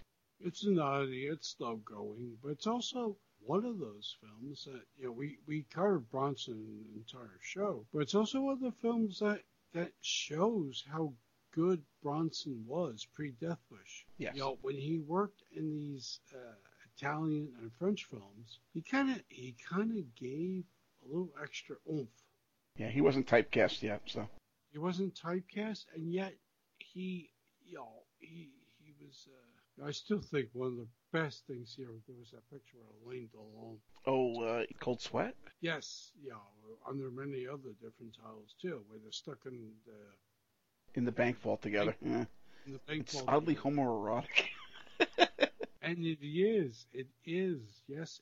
You would not think of Bronson starring in a film like that, but I was like, that's interesting. But no, I always thought this is quite good, but not getting to an edge where you want to get. Yeah. Perkins is playing usual creepy guy, manipulating a amnesiac, which is Bronson, who may or may not be. And that's the other thing about this film, which I found interesting to me. Yeah. Where are you going next? There's a lot of questions. So in 1971, 10 Days Wonder, otherwise known as Le Décade Prodigieuse. If I broke your head with this, it wouldn't grow back again. A particularly strung-out Tony Perkins stars alongside Louis Buñuel and Marco Ferreri regular Michel Piccoli, and the ineffable multi-talent and raconteur Orson Welles in this Ellery Queen adaptation from Nouvelle Vague mystery specialist Claude Chabrol. Middling Marlene Jobert of our Charles Bronson show's Rider on the Rain is the déclassée trophy wife / gold digger married to the rich but notably portly and significantly older Wells, who bangs the quirky if fashionably shag-sporting Perkins despite his being an adoptive stepson. Perkins is also subject to bouts of blackout amnesia. Wait a minute. You sound like Wells was banging Perkins. Did you No, it's Jobert banging. Oh. I just wanted to make sure. Gilbert is married to Wells, but banging Perkins. Oh boy. I don't think Orson went that way, but who knows? Anyway, Perkins is also subject to bouts of blackout amnesia, and murder seems to follow in the wake of these missing spells and lapses of memory. He took care of me, my clothes, my studies. He taught me how to live. He was my god. Entitled Le Décade Prodigieuse, possibly a snarky nod to Wells' weight, the English title follows that of the novel, which sounds more appropriate for a maudlin family drama weepy than the trippy murder mystery with sleazy undertones. Even beyond the aforementioned unequal marriage and implied incestuous affair, it becomes apparent that Wells was a groomer of the then underage Gilbert since she was a schoolgirl, maneuvering her into said marriage not long thereafter.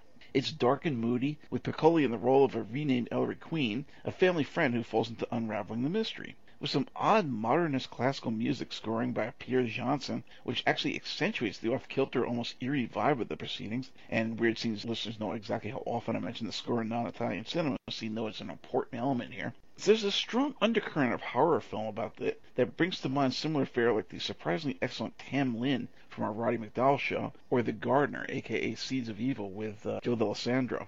Perkins seems to have impeccable taste in his European film appearances, from his early roles with folks like Bardot, who we did a show on, to his 70s work with the likes of Chabrol. His American films could be hit and miss, but he found the appropriate level of decadence in Europe to express his inner self far more so, save for his very late career work with Ken Russell and under his own direction. All four are excellent here, Perkins and the always winning Piccoli in particular. A very strange movie. This movie would be revived many times over the decades, and a variety of art house theater special things like we're going to do a Chabot show, we're going to do a Orson Welles thing. So I saw this at one of those, and I was like, okay, this is strange. It's not your typical murder mystery film. Mm-hmm. And the funny thing is, I saw the most recent Knives Out, and I was like, it reminded me very much of this kind of thing. It's actually quite good. Both the Knives Out films. You don't have to love Daniel Craig or not. He's doing a gay Clouseau, sort of. Yes. But I like how they get to be a little twisty and a little, you're not sure what's going on until you're midway through the film. That was very interesting. So, not a great film, but certainly not a complete waste of time. 1973, The Last of Sheila, co-written. Oh, go ahead.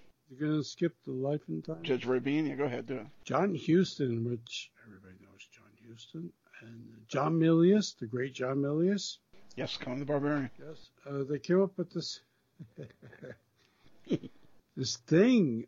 Not a good idea. It was an American Western film. Yeah, I was like, nah, I don't think I'm going to sit through that. Based on a real-life guy, Judge Roy Bean, who was an anarchistic fuck-up and drunkard. And it had an all-star cast, and nobody liked it. Nobody liked it.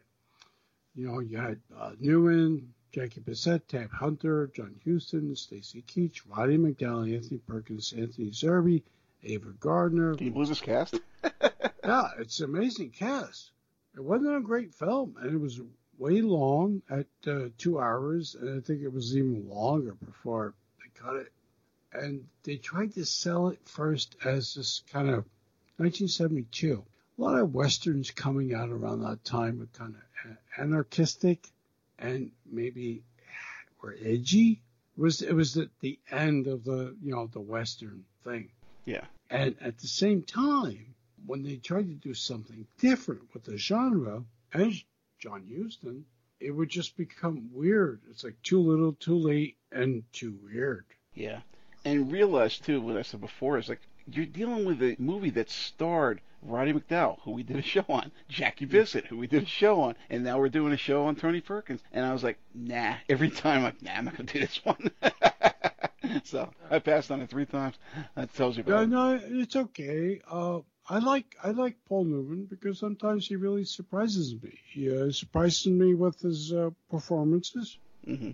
Yeah, no, he's fine. I liked him a lot in Fort Apache the Bronx, for one. And he surprises me with his gusto. Color Money and the original, the one we did with Jackie Gleason. Oh, yeah, what the hell was that? The Hustler or something? Yeah. Yeah, it's some really good stuff. The funny thing about Paul Newman was, this is coming from me personally, he was very handsome, blue eyes, very handsome guy. I never felt in all the, in quotations, romantic films he was been in, or the pictures where he's supposed to be a romantic lead, that he was desirable because he just seemed like a guy. There's a flat affect to that element of him. It's true. Maybe it's because he was married the whole time to Joanne Woodward and he was like faithful to her. I don't know. But that's a very good point, though. That's a very good point. Yeah. But yeah, it almost is like casting a gay actor in those roles, and sometimes even worse, because like you don't really believe there's any connection there. There's no like, okay, well, he's not interested in her, whatever. But he's supposed to be for the film script. So I'm like, yeah, exactly. Yeah. But I did find a while ago, what not related to the show, I found myself watching quite a few Paul Newman films again. I said, I really like this guy. Yeah, no, he's a good actor. And not apparently he was a good person too. So yeah, he was a good person too. I'm still eating his spaghetti sauce. Yeah, we have some stuff of his. Yeah, and I'm like, you know what? I'm sorry you got ill and passed on, but he did some really good stuff. And possibly one of the best of the Irwin Allen films. That's a love that. Oh, you mean was it Towering Inferno? Yeah, Yeah. That's a movie that shouldn't work but worked. We should do a show on movies that shouldn't have worked but worked. I thought you were gonna say Irwin Allen films. That'd be funny, but I was like, what are you gonna say? I mean, they're all, the funny cast they put in them. But how many times can you count Shelley Winters? Yeah, but but something different, like movies that shouldn't have worked but worked. Okay. That's actually a good idea. I just know which one you're thinking of. But yeah, I was just like, if you could do Irwin Allen show, like, gives it a drinking game, like how many times Shelley Winters shows up in the cast, or how many times she gets all brassy, or falls down and can't get up, or not all. Yeah, most of the Irwin Allen things are okay, and some of them are terrific, and some of them are great fun. Poseidon Adventure is the best. I would say that's true. Yeah, Poseidon Adventure is the best. And was he Food of the Gods? That was probably the worst one I saw. And it was bad though when Jackie Bissett was in it. The last one we reviewed it. When Time Ran Out? When Time Ran Out. Yeah. I don't know what happened there. Yeah, that was his last film. That's probably why they didn't give him the money anymore. And people didn't like The Swarm with Paul Newman, Michael Caine. I like it, but it was a bad film. I mean, these are all disaster films. So cheesy. Yeah. It's got Michael Caine in, so how can you not like it? So anyway, where we go? The Last of Sheila, 1973. Oh, which yeah. He co-wrote with Stephen Sondheim, as you mentioned earlier. And it won the Edgar Allan Poe Award, Best Motion Picture Screenplay. So anyway, like the earlier Catch-22, we talked this one more extensively in our Richard Benjamin show. Herbert Ross of the Owl and the Pussycat, Soap Dish, and Boys on the Side from our George Segal and Whoopi Goldberg shows directs this picture co-written by the odd pairing of Tony Perkins and Broadway maven and at the time boyfriend Stephen Sondheim. So the big open secret here is that Tony and Sondheim were an item back in 1972, and that's why they co-wrote the script for this. Sondheim was apparently the one who was big on games and puzzles, while Perkins was where all the Hollywood insider business hailed from. This is indirectly confirmed on the commentary by Richard Benjamin, who lets slip that, quote, when you went over to their place, Stephen and Tony had all sorts of elaborate games for guests to play. Amusingly, more anecdotes slip out when either Diane Cannon or Raquel Welch, likely the latter, mentions that James Mason wound up with a manservant from Marrakesh that his then-wife brought back for him. And then she recognizes how that sounds and demurs that there was nothing sexual about it, but then drops the line that he would rub his feet and scrub his back when he took a bowl bath before realizing how interesting a statement that is, and backing off again. Hollywood in the 70s. Yeah, right. Hollywood in the 70s. Anyway, the whole plot is one big murder mystery, quote, game involving folks like the aforementioned Benjamin, Mason, Cannon, and Welch, plus James Coburn and Lovejoy's Ian McShane, and we covered all those folks on various shows on co-stars and directors like Klaus Kinski, Frank Sinatra, Oliver Reed, Burt Reynolds, Stanley Kubrick, Michael Crichton, Michael Caine, Elliot Gould, Burt Reynolds, and Sean Connery. Yes, there's a lot of people we covered. And it's one of the most homoerotically charged films of its era. It's very gossipy, it's very insider, and it's almost as catty as an Andy Milligan picture. It's fun for all of that, though as a murder mystery or a pseudo-giallo, which it comes off as akin to due to all the high living of the nouveau riche and the perversity that comes out along the way, it falls pretty flat in that respect. It's more about, quote, secrets coming out that could damage people's reputations and careers than actual past murders or any killings of those involved for that matter. But I did really enjoy it for what it is. Oh, I really like this movie. Yeah, it's loads of fun, especially if you like that kind of catty. I could see them remaking this. It'd probably be the next Knives Out with like Daniel Craig. Because I don't know if anybody's seen that Daniel Craig commercial for that booze where he's totally gayed out. No, I'm not sure if I've seen that one. Yeah, I shared it on YouTube. I was like, okay, you're not Bond. You're not Bond anymore. It's like, you could swing it, boy. Yeah. I kid you not. It's like some with Taiki Waititi, whatever the fuck his name is, and the Australian director who did a couple of Thor movies and other things, and he decided, oh, Daniel's not doing anything. Let's sell some vodka, and he's got like Daniel Craig, like all tight leather and like doing like his one of the Village Boys. I'm like, hey, I like this. I was going to ask you if it was out there as Matt Smith in Morbius. Oh, there's more out there. Wow. More out there. Yeah. I'll find it for you, Yeah, and I will send it to you because I was I gotta like, see this. and then the commercial ends, and there's like 10 minutes of him sitting around, and he's still drinking from the vodka, like, hey, I'm having a good time. I'm like, all right, this is weird. You know, you guys finished the advertisement, and he's like still drinking, and like, oh, that was great, wasn't it? Like, yeah, yeah. The guy dances like fuck. Holy shit. There's a new career for him. There you go. You know, you should do some Jerry Cotton movies or something. We actually did. No, not Daniel Oh, Craig. Daniel Craig, okay. I think you meant us. Yes, we did a Ralph Nader show. Oh, sorry, Ralph Nader. What am I saying? George Nader. Ralph Nader's the Green Party guy. But yes, George Nader, the first gay action hero. So, Herbert Ross, guy's been working on Broadway, still working, I think, on Broadway. Directed this. Steven Steinheim, you mentioned everything before, but you know what's, I like this movie because it's very twisty. Yes. Folks, if you've not seen it, it's worth investing time in. It's a really good, clever, there's a reason why I mentioned Knives Out. It's a really clever murder mystery. Pretty much the same gig as Knives Out. It's like, you know, these people are invited to get together. It's the Agatha Christie thing. You know, people are invited to get together. They don't like each other, or they hate each other, or they've been with each other, but hey, you know, whatever. Mm-hmm. And it's a lot of fun. And what I liked about it is the people that you thought were the nice people were really the ones that wound up being the dicks. So he wrote this with Stephen Sondheim. Killing Keel was the end title song was by Bette Midler, who used to perform in the gay bathhouses. Yes. You noticed, right? You mentioned it last time, yeah. Yeah, back in these days. So, you know, it's interesting. I like The Last of Sheila, actually. So, I believe the same year, Murder on the Orient Express. No matter how many times I sit through this one, and despite some nice train settings, decent costumery, and aesthetic considerations, it never fails to fall flat. Sidney Lumet, who gave us the excellent The Offense and the middling Anderson tapes from our Sean Connery show, and the rather good Serpico and Dog Day Afternoon from our Al Pacino show, plus the top-notch and surprisingly blatant homoerotic mystery Death Trap from our Michael Caine show, drops a big-budget starfucker turd on everyone's head. We covered this one a few times for our Sean Connery and Jackie Bissett shows, and that only marks 3 recent viewings of this stinker. I'd been exposed to it several times since its 1974 release, and it just never works. The problems are twofold. First, there are simply too many characters getting too little of the screen time.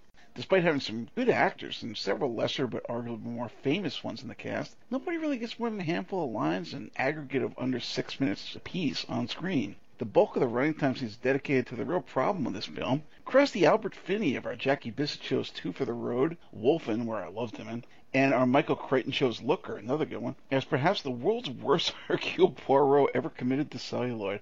Unlike Sherlock Holmes or even Charlie Chan, each of whom had multiple actors delivering perfectly serviceable, if not rather good takes on the character, Poirot has always been decidedly ill-served on screen, with blustery Peter Ustinov being sadly the best of them, until television's David Suchet finally did him justice as a quirky if likable detective mastermind.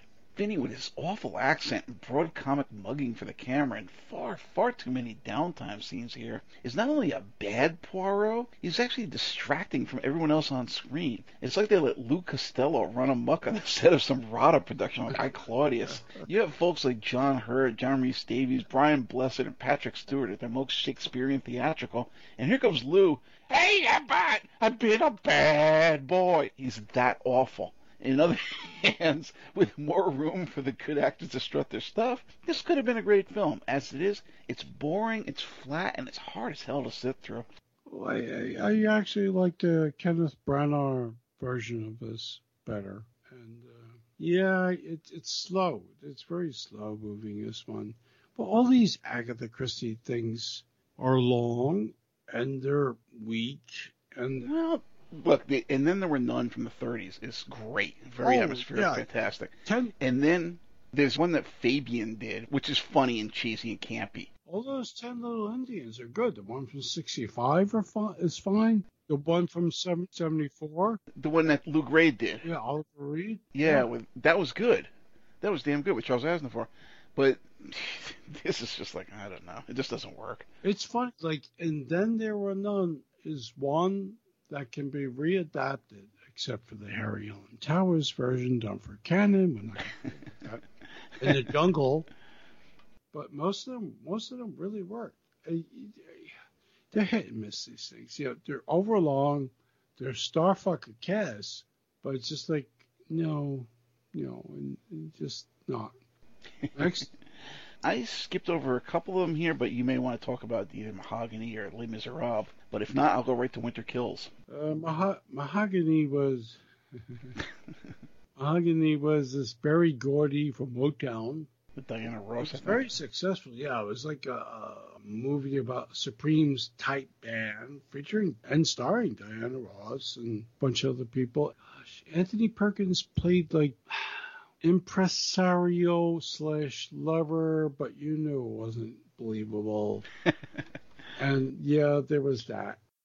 Another picture he appeared in was Remember My Name by Alan Rudolph. Interesting director. And but he played another dick. He was living a life with his second wife after he abandoned his first wife. And then his first wife comes back from prison, and he has to deal with stuff. And, he had interesting character actors in this. Alan Rudolph movies with Geraldine Chaplin, Moses Gunn, Jeff Goldblum, Alfred Woodward from early in the days.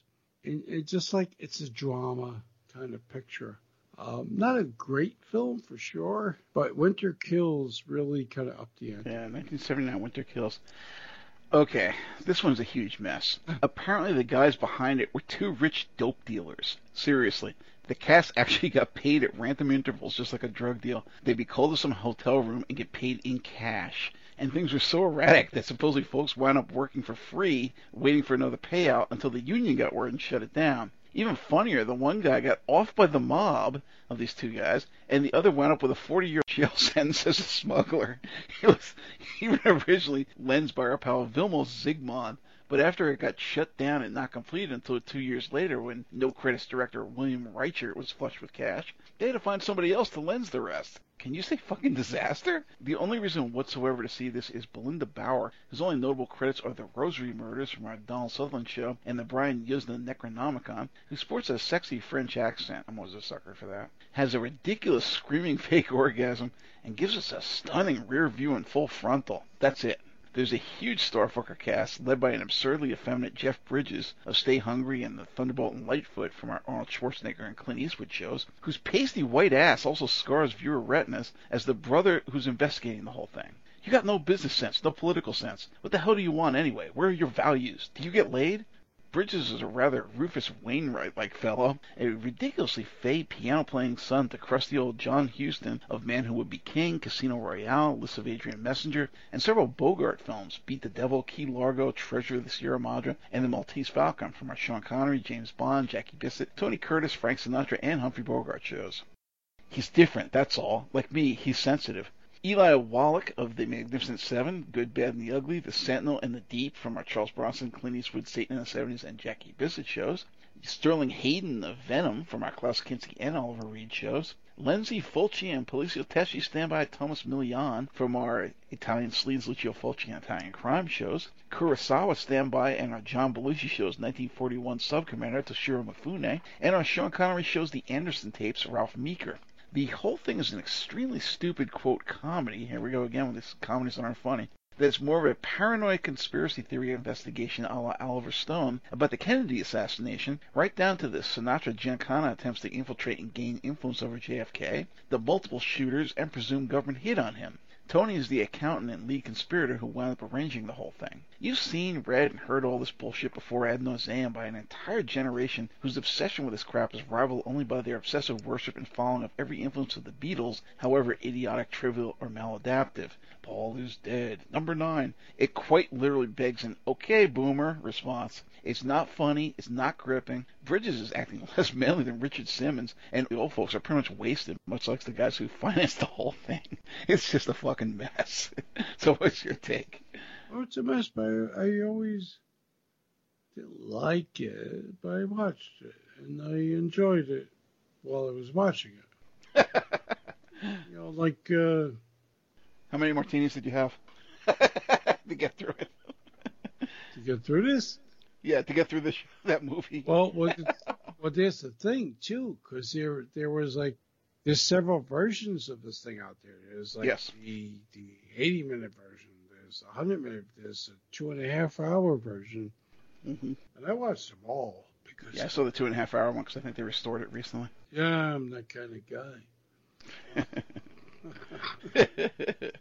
So it's basically a thinly veiled thing about the Kennedy family and post-Kennedy assassination, and then I like how Tony Perkins pops up middle of the picture as like this. Actually, pretty appropriate. They got that kind of right, like whiz kid of electronic technology, and they got that whole thing pretty right for the time period. And how like this is how the future is going to be, and you know he's in this big vast computer tech place, and it didn't look archaic. And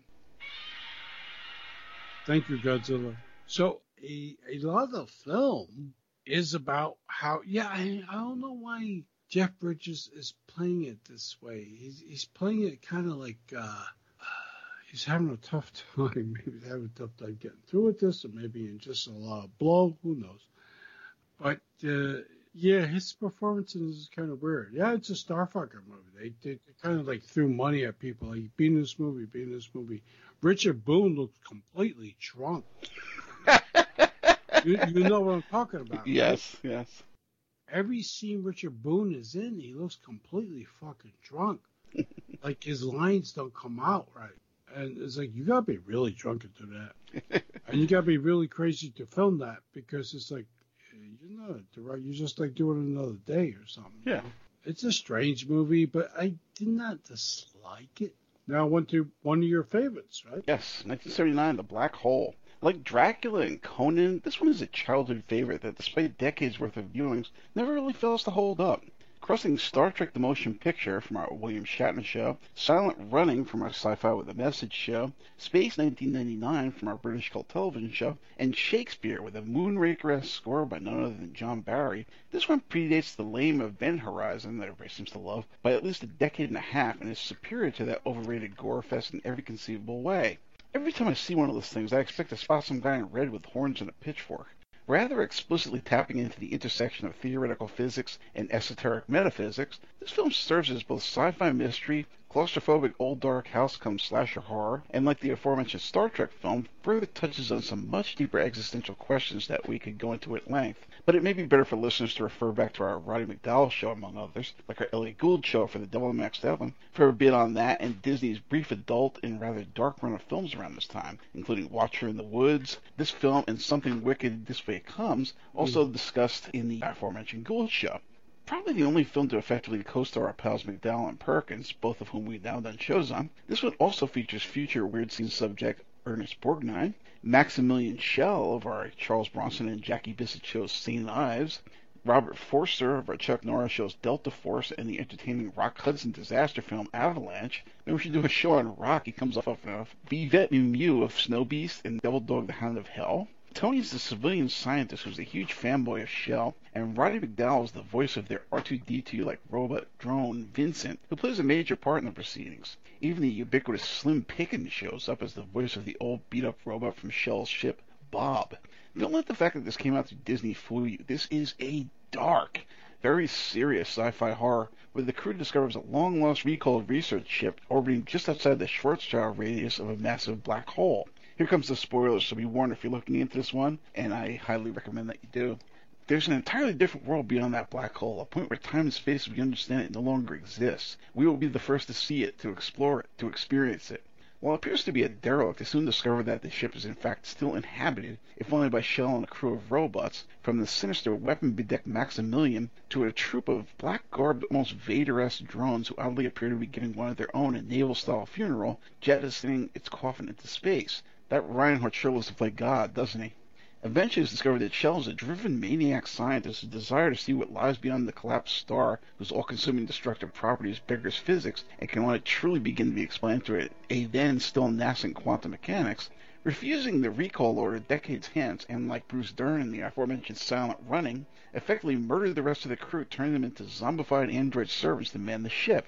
He found a way to remain just outside the orbit of the black hole and intends to pass through it to the theoretical wormhole leading to something beyond physical space, which eventually, and several main character deaths later, results in an ambiguous ending that very directly hints at a passage to hell, and for the good guys, arguably a further route to some unknown paradise. Holy shit! This was sold as a barely PG-rated Disney kids film? I fucking loved this film. As a kid, I had several, if not all, the toys. I had the Vincent, the Bob, and the Maximilian figures, and I still have the original DVD release, which gets aired out on a fairly regular basis. Strangely enough, it was helmed by a Gary Nelson, whose only other notable credits were the original annoyingly Jodie Foster starring version of Freaky Friday. Don't bother, the Jamie Lee Curtis version is so far superior it's beyond belief. And our Canon film shows Perfectly Hard, Alan Cormier in The City of Gold. So this one's a complete anomaly. Where did it come from? I don't know, but it's there and it's great. So You're right about Gary Nelson. I think he was a British director who worked chiefly over here in the States, and he worked a bit, but he didn't do anything really super much of note. And so where did this come from is true, because I remember, issues of Cinefantastique magazine, the old great magazine. They were talking about the filming of this, and it's like everybody's trying to trump this up. It's like the next big picture. And it came out and bombed terribly for Disney because... Well, it's not a Disney film by any means. It's not a Disney film by any means. Well, Disney bought everything now, so they have to figure out what's a Disney film or not. But back then...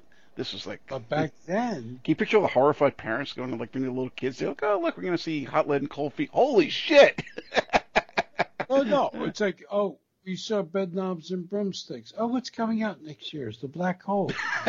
It's not a porn film. So, and then you see this, and you're like, oh, this is like... Yeah, it's Event Horizon Light, in a way. But, I'm glad they gave Robert Forster that role. I'm glad everybody's got a good part. Yvette Mimieux and all these guys. Borgnine. They really deserved nice roles in a major film. Yeah, Anthony Perkins is being a dick as usual. Well, he's naive. Let's put it that way. He's naive. And what an ending! Holy crap! That it was like they didn't use the gore, but it was really suggestive and close. It's like, whoa, this is a kids' film, huh? Well, somewhere, someday, we will see, things appear, things pop. Well, Disney said maybe not, but we do see a lot of stuff that shows up in time, like the uncut version, because, I would really like to see how they originally intended this. And, looking at Gary Nelson, the director's credits, I'm like, I don't see where this came from. Exactly. But at the same time, I'm like, hey, if you got one home run in your career, go for it, buddy. Yeah, and this was definitely it for him. It's an amazing picture, yes. Yeah. No doubt about it. So next year, 1980, Folks, a.k.a. North Sea Hijack. I'm not a terrorist. Terrorists are confused. I don't follow politics of any kind, and I have no philosophies, but I do know what I want. Tony plays action film baddie for the only time in his career as a cynical terrorist, despite his assertions to the contrary, who tries to hold an oil rig for ransom. Roger Moore, who we discussed in all three of our James Bond shows, our British cult television show, and our Tony Curtis show for his work in The Saint and the Persuaders, is the woman-hating, cat-loving, presumed closet-case misogynist of a retired Royal Navy counter-terror agent, called in to spearhead a team of frogmen to take Perkins and friends down before he can blow both rig and ship to smithereens. James Mason of our Stanley Kubrick shows Lolita, Jack Watson of The Gorgon, Tower of Evil, From Beyond the Grave, Juggernaut, and Schizo from our Hammer, Amicus, Richard Harris, and Pete Walker shows is the Captain Held Hostage, officious TV bit player and License to Kill's Felix Leiter, David Hedison, Michael Parks of Nightmare Beach, a.k.a. Welcome to Spring Break, from our John Saxon and Alberto Lenzi / Italian Sleaze shows, and of all people, Jeremy Clyde of Chad and Jeremy fame. Remember them from Batman? Yeah. All play various government and Lloyds of London officials forced to negotiate with Perkins and Company. It's a very typical British film of its era, filled with oddball, if recognizable character actors, and enlivened only really by Moore's decidedly quite quirky ailerophile, who receives yet another batch of kittens as reward for his efforts. Sounds like my kind of gig. And the always oddly magnetic Perkins, fairly intense terrorist. Not the sort of broad, mainstream yet effective role anyone would associate him with. In terms of a pure film, it's like, what the hell is this? But it works because of their quirkiness and their being cast in roles that they really never would before or since. Oh, yeah, definitely. Roger Moore, who was and still is. You know, you have to respect that. Bond to people who grew up and lived during the 70s, although I always loved Connery and Craig.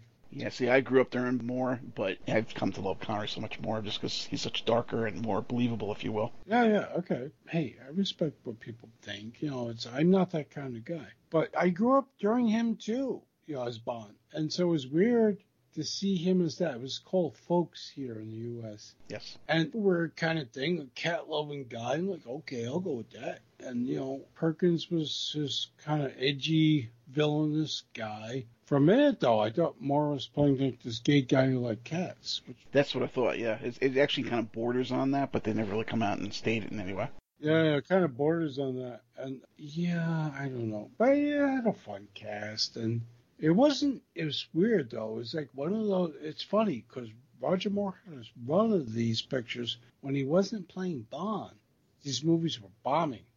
They were not just doing the kind of bank that, meaning, you know, making money that the producers thought. Like, he was probably amiable, like, yo, I like this role, I'll do this, I'll do that. That kind of followed him into the 80s and early 90s, because what was that film that he did where it's like a Hitchcockian thriller, I think with Roy Scheider in it? The Last Embrace or something? Or I don't know. Something like that. Yeah, it did follow him for a while. So he does two more pictures I was not able to see, Deadly Companion and a TV film again called The Sins of Dorian Gray. But 1983 he does Psycho 2. Yes.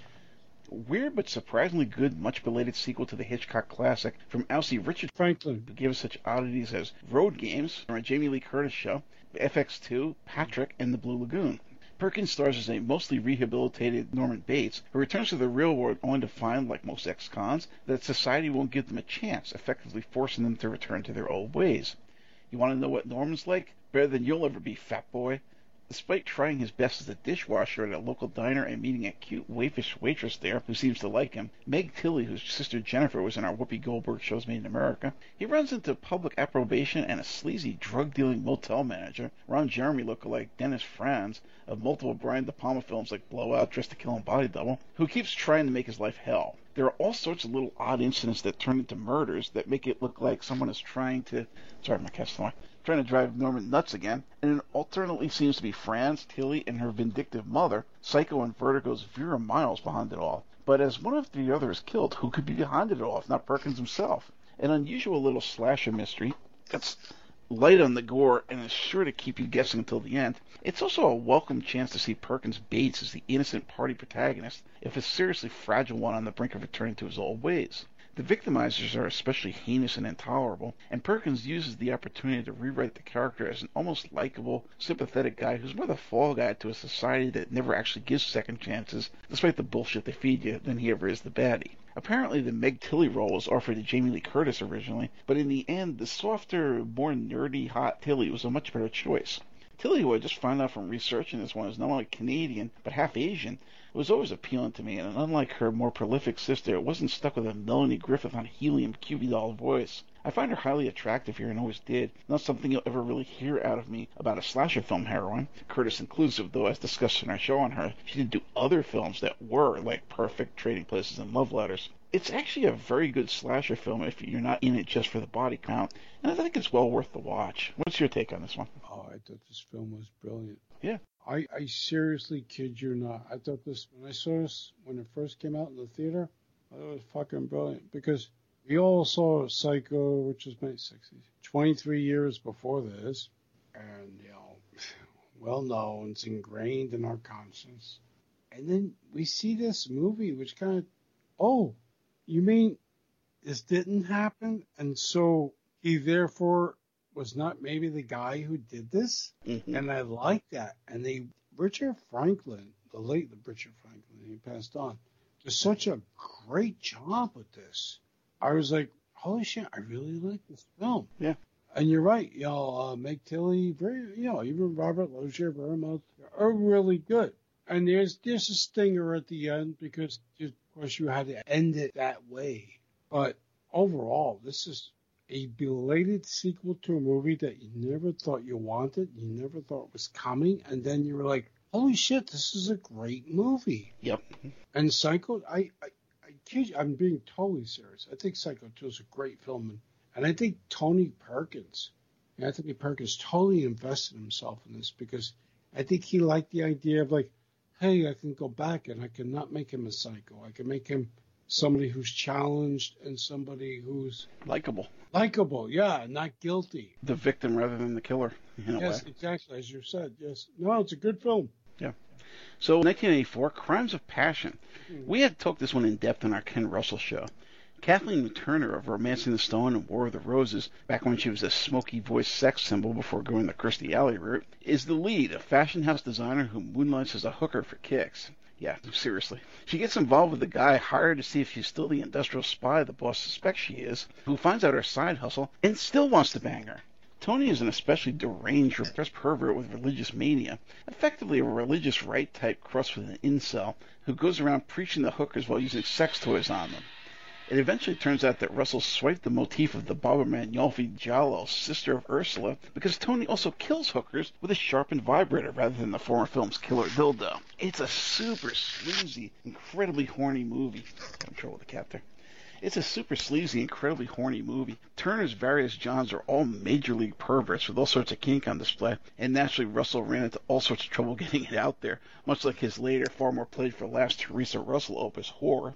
But both Perkins and Turner really throw themselves into their parts, which helps the film tremendously. I always love this one, and it once again is so true about the religious right. People really need to figure out just how much bullshit comes down to being sexually satisfied and ridding oneself of ridiculous hang-ups we carry over from our fucking parents and absurd societal mores. Freud was right. It really does all come down to a good fuck in the end.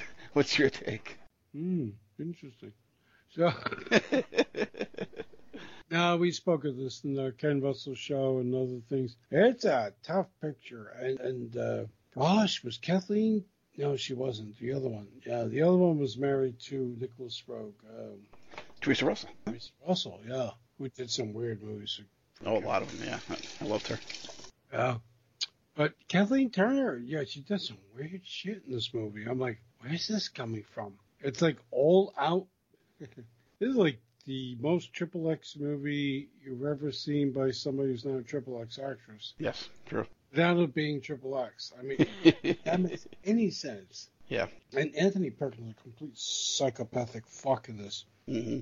Although, for most of the movie, she seems to dig it, even like guys. If you haven't seen this movie, she penetrates him with the nightstick. Y'all. And there's a lot of weird fucking shit going on in this movie. Yeah, it's incredibly sleazy. Like you said, it's very close to being X without actually showing anything. You're very close. And not just straight X, we're talking about like kinky X. Yeah, but like, yeesh. So it's a rough picture to see. The next one is a bit of an oddity for me. Psycho 3? Yeah. Yeah, so 1986, and he was nominated the Saturn Award for Best Actor here. Things start to go downhill with this still pretty watchable sequel, directed by Tony himself, and starring gay party film Mommy Dearest Christina Crawford herself, Diana Scarwid, as his suicidal ex-nun who becomes his girlfriend after he tries to murder her in full mother regalia. Apparently she slit her own wrist and was so out of it she thought he was the Virgin Mary holding a crucifix. Seriously.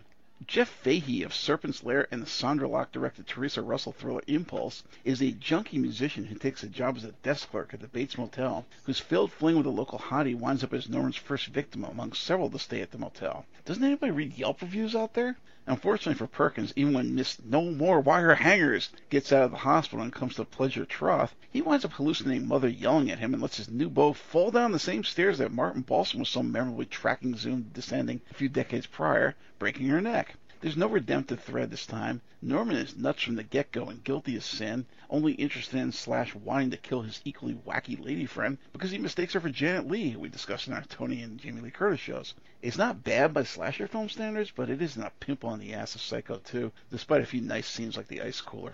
Oh, I was really, really very disappointed in this. Yeah. Because Psycho 2 was so good, so well done. We just spoke about it. Yeah. And it made us think, like, oh, did everything we see in Psycho, the original Alfred Hitchcock film from 1960, was our perspective wrong? Yeah. Yes, exactly. Thank you. And then this goes to fuck with us. Like, nah, we're going to do something else. But the thing was, the something else was just cheesy. And it was just... Yeah. It was like, that was such a really good film, Psycho 2, by Richard Franklin, that Anthony Perkins directs Psycho 3, and he's like, let's just make a sequel to the original Psycho, and he's still fucking nuts and shit. It's true. And, you know, They dropped the ball, and they dropped the thread that they should have went with. exactly. Yeah, I was very disappointed in this. Yeah. So, 1988, Destroyer. Would you like to finish your last meal? I'd like one of these motherfuckers to get a B. NFL linebacker and TV bit player and thug Lyle Alzado gets his big break in a typically over-budgeted late 80s slasher that crosses the bodybuilder maniac shtick of Body by Jake Steinfeld's hilarious Home Sweet Home with the horror show / shocker storyline as a game show obsessed serial killer who comes back from an electric chair death as a self-regenerating nutjob stalking the Vanna White analog he had a thing for, Waxworks' Deborah Foreman. Filled with rip-offs from still lousy but far superior films like Rennie Harlan's Prison and Wes Craven's Nightmare on Elm Street films, this one is populated by the usual big studio trying to copy the indie stock bullshit like total dorks with punk hairdos and pleather jackets sporting Docker pants and boating shoes, fake punk music, Kiss My Stinky White Ass is actually one of the songs, and central casting ugly guy red herrings.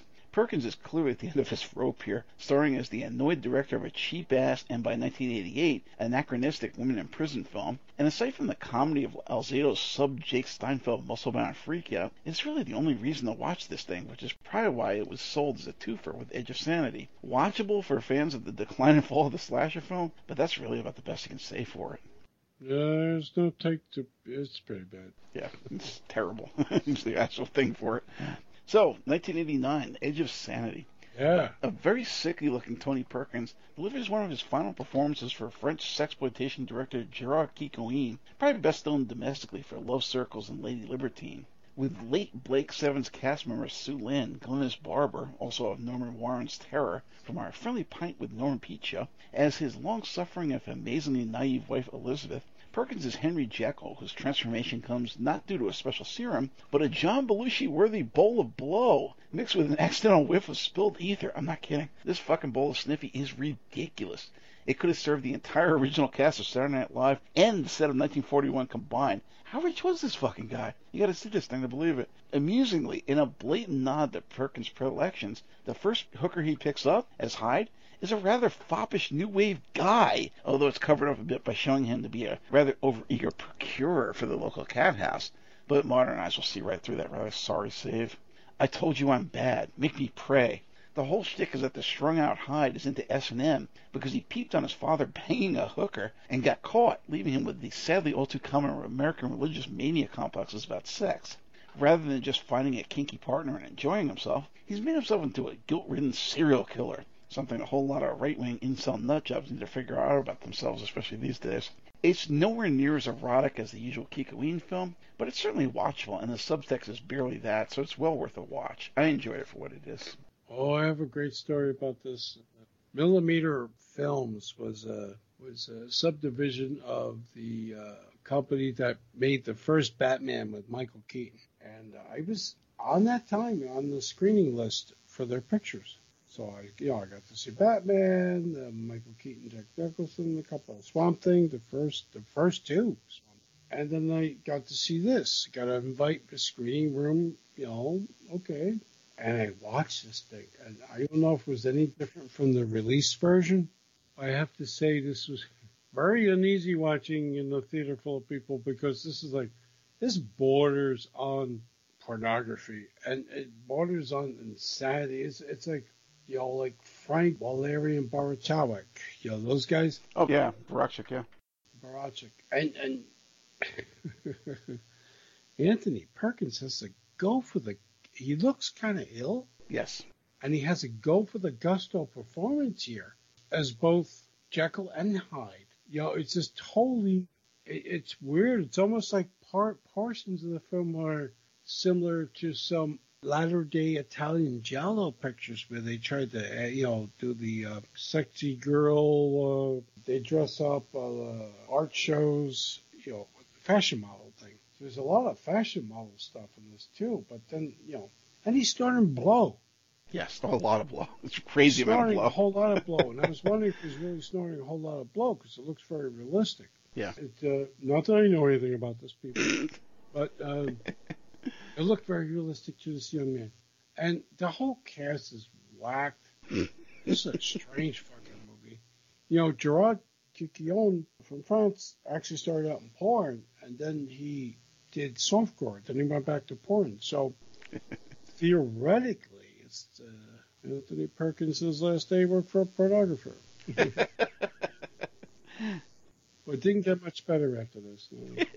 So 1990 does another television film, Daughter of Darkness. Stuart Gordon of From Beyond, Dagon, Reanimator, and Castle Freak from our Full Moon Pictures shows directs this 1990 TV movie that tries to copy Ted Nicolau's Subspecies series, also from that Full Moon show. Cute Mia Sara from our Jean-Claude Van Damme show, the goofy Tom Cruise film Legend, and Ferris Bueller stars as a newly orphaned girl who feels drawn to visit her late father's homeland of Romania. Strangely, given how many low-budget films were being lensed there at the time, not actually Romania, but Hungary. After befriending a local taxi driver, she's led to an odd but friendly caretaker who knew him, but actually turns out to be her father himself. Turns out her father is a vampire, albeit a reluctant and self-loathing suicidal one. His fatherly concern for her becomes a major plot point from here on out, as the rest of the local vampire coven wants to exploit her as a heretofore unheard-of vampire-slash-human hybrid. Apparently her recently deceased mother wasn't one, and her cabbie pal is in their service. There's a dorky love interest played for laughs right to the closing credits, in fact. And it's oddly talky and bloodless, but if you like Nicolau films for Full Moon, even outside the Subspecies series, you should be very comfortable with this one. Tony, who doesn't even appear for the first half hour or so, is his usual quirky self, at first seeming a sinister red herring, but quickly becoming more of a likably odd, somewhat sympathetic, and even a bit heroic figure for the bulk of his time on screen. I certainly liked it for the light, somewhat boulder-esque entertainment it is, but unlike similar fare like I'm Dangerous Tonight, which it would have made a great double feature with, it remains unreleased. You'll have to find it streaming online, sadly enough. Hopefully somebody will correct that soon, since they did correct it for the next film. Oh, I wasn't able to find this, although I saw it years ago. I just can't remember. Sorry. Yeah. So the next one, they did just release, I'm Dangerous Tonight, 1990. Above average TV movie of its era from Tobe Hooper, who we devoted an entire show to. We didn't cover this one at the time, as I hadn't actually seen or heard of it since its original airing on USA over 30 years ago. But when I heard it was on the release schedule, I instantly recalled the title with some remembered fondness. It feels very much akin to shows like She-Wolf of London and Forever Night, and films like the Subspecies series, which finds an even closer parallel in Tony's previous TV movie, Angel of Darkness, or those Canadian no-budget horrors like Voodoo Dolls that Code Red and Scorpion used to put out. It's pretty typical of Slight story where a college professor gets a mysterious delivery of a huge Aztec sarcophagus, if that had ever happened, and he unlocks a lament configuration style carving that brings the spirit of the Cape Bedeck corpse inside back to malevolent life. Well, the cape, anyway, which gets sold to a college girl, cute TV actress Madge Amick, and after briefly turning her dork boyfriend into a violent Shakespearean swashbuckler at rehearsal, occasionally possesses her every time she wears the little red number of a dress she made out of it. Strangely, there are a lot of cult film folks involved, however briefly, from Hooper himself and the Howling, Stepford Wives, and Popcorn's D. Wallace Stone to Perkins and Sartana himself, William Berger. Amusingly, even Mrs. Howell, Natalie Schaefer, is involved. Tony is likable as a dorky professor who Hooper keeps hinting may be more sinister than it seems at first glance, like when Amick encounters him and his vicious dog in the fog, or how he quotes Nietzsche to her. He's not in a lot of the film, but he's used very effectively. It's no masterwork for the ages, but damn good for a TV movie that didn't hail from the 70s, and Amick looks pretty good working it in that flamenco-esque dress. Now, the only question is, when is someone going to put out Stuart Gordon's equally decent Daughter of Darkness with the even cuter Mia Sara as a companion for this one, because they really do kind of belong together. What's your take on this? It's another one I had seen years ago, but I could not find for this show, and so my memories are dim. Yeah, so the final one we're going to cover tonight, he actually did 3 more after this, I guess, bit parts. One of them's a TV film, too, is Psycho 4. Whew. Now, this one is a fucking mess. Directed by Hocus Pocus' Mick Garris, and starring the annoying kid actor Henry Thomas from fucking E.T., Black Christmas and Turkey Shoot's pretty but annoying Olivia Hussey, and our Eddie Murphy and John Belushi show's recurring frenemy, John Landis. This one's a terrible TV movie that has Norman calling into one of those Dr. Ruth-style AM radio shrinks to relate his backstory of childhood abuse in flashbacks. Seriously? It's totally abominable. Apparently, Tony was already getting chemo-style treatment for AIDS, which is a horrible thing to see. My father actually shared wards with a lot of them when he was dying of cancer, so it was loads of fun all around. And he had to do some of that on set while he harangued Garris about how to direct his film. It is so not worth watching. I don't know. They put it on a set with the other two, and I'm just like, wow, they could have just left this one off. What's your take? Yeah, Mick Garris has a hit and miss career. He's done some interesting movies as a director. Joseph Stefano, who actually scripted the original Psycho for Alfred Hitchcock, wrote this supposedly, and I don't know. This was done for Showtime, so it wasn't done for American television per se. It was done for cable, but yeah, a very ill appearing Anthony Perkins is in this, playing Norman Bates, but then Henry Thomas, who is one of the stars of E.T., plays the young Norman Bates, and then Olivia Hussey, who was in Turkey Shoot, Black Christmas, Romeo and Juliet, the Zeffirelli. Zeffirelli, yes, I actually saw her a few months ago, and I walked right past her because she looked like my grandmother. No meanness intended, just like everybody ages, but I was like, where was she? I wanted to see her. Oh, really? Yeah, this is a complete fuck up. But I think they tried to tie this up knowing maybe Anthony was getting ill. Yeah. Or they were trying to make a buck. I don't know. I think the latter, but yeah. Yeah, it would be nice to think, the actor who was so well known for this role is very, very ill. Maybe we should do something. But no, it's probably wasn't like that. It was like, let's make something. Yeah. And unfortunately, yeesh, and that's about it, I think, right? Yeah, like I said, he did something called A Demon in My View and The Naked Target. God knows what they are, probably bit parts. And then he did a TV movie called In the Deep Woods. I have no idea. That was released after he had already died. So obviously we did not see any of those. But considering how ill he looked here, is probably pretty tragic anyway. What I'd like to see is he did host Saturday Night Live in 1976. Really? Yeah, I'm curious to see. I was reading something about that today, where he did it in character a little bit as Mother. So I'm like, really? Yeah, I figured they did that. Yeah. So anyway. All right, so yeah, that's our show on Tony Perkins. As you can probably hear, he's done a lot of odd films, but a lot of better ones that you've never even heard of. And honestly, like I said, every time he's on screen, you can't really watch other people. Even when there's people that you like, or big name people, or people that normally would draw your attention, it's like he's always so odd and quirky, and he's always doing something. There's something about his performance, even quiet, that you're just like, the eye is drawn to him. Like, what the hell? What's going on here? He becomes the center of attention in all his films, which, you can say to some extent that people like quirky character actors, like we've done shows on, like Donald Pleasance, or certainly Roddy McDowall, but it's not the same. Tony Perkins had a lot of stuff going on in his head and his life that he was bringing out in his performance, and not just his delivering his lines and hitting his marks, but his nervous tics, the way he kind of quietly did stuff that was it deliberate? Is this kind of a let me upstage everybody? I don't think so. He didn't seem to be that kind of a guy. That wasn't the vibe that you get when you hear people talk about him. I think this was just natural. So a very interesting guy, probably one of our greatest, if not our greatest character actor, certainly from this country. And, like I said, I went into this saying, oh, yeah, let's do this Tony Perkins. We got a lot of stuff. He comes up a lot. We've done a lot of films with him. And it's like, holy shit, this guy's really interesting and good. So, yeah, that's our show. So what's your take? Anything you want to close out with?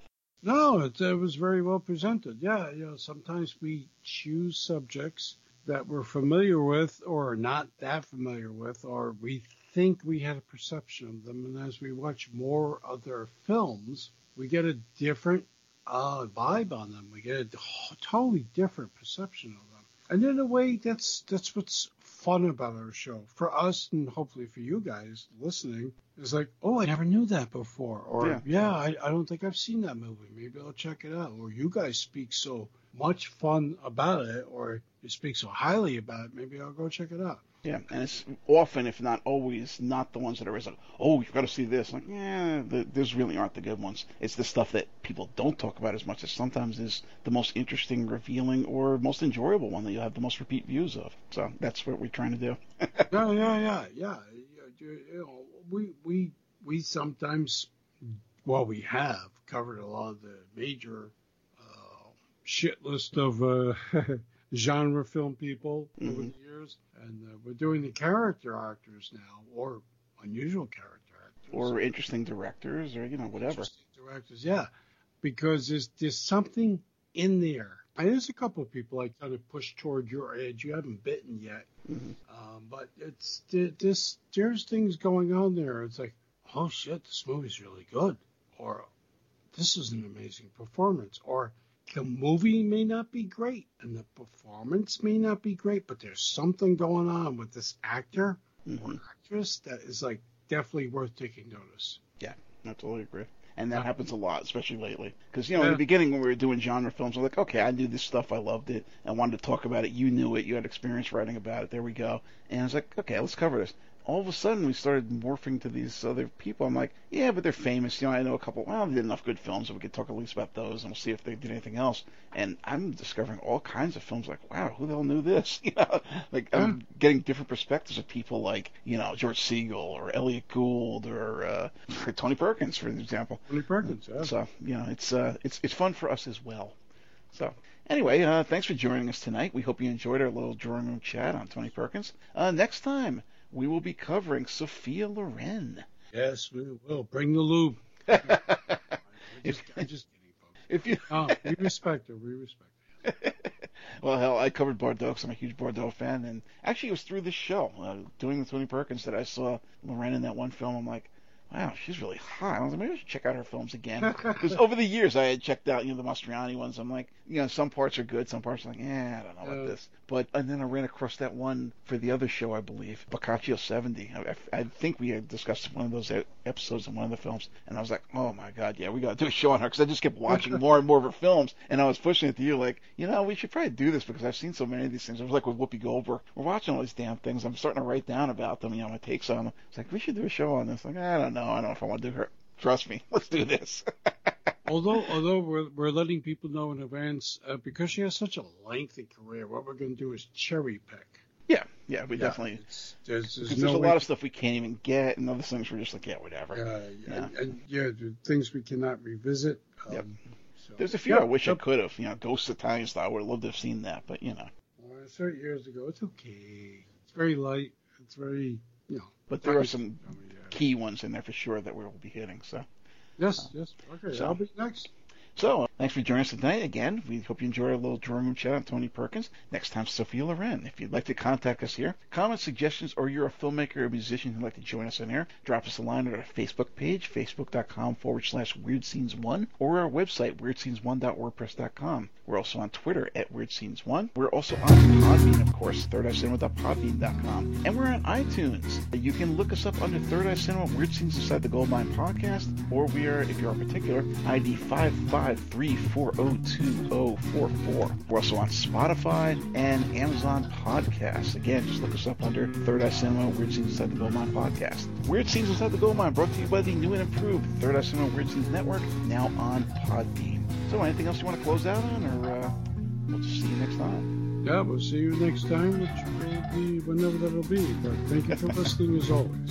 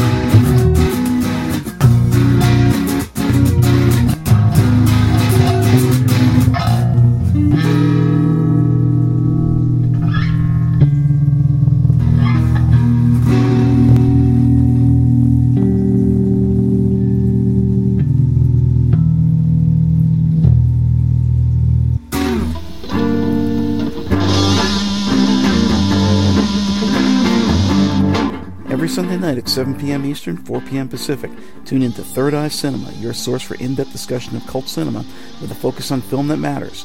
Cult, grindhouse, drive-in, independent, and underground film from the dawn of the talkies through the early 90s. This is a forum where we explore genre film and music from around the world, in-depth conversation and career analysis with directors, actors, and musicians, and open discussion on films that matter, those that fall outside the mainstream corporate film by boardroom committee.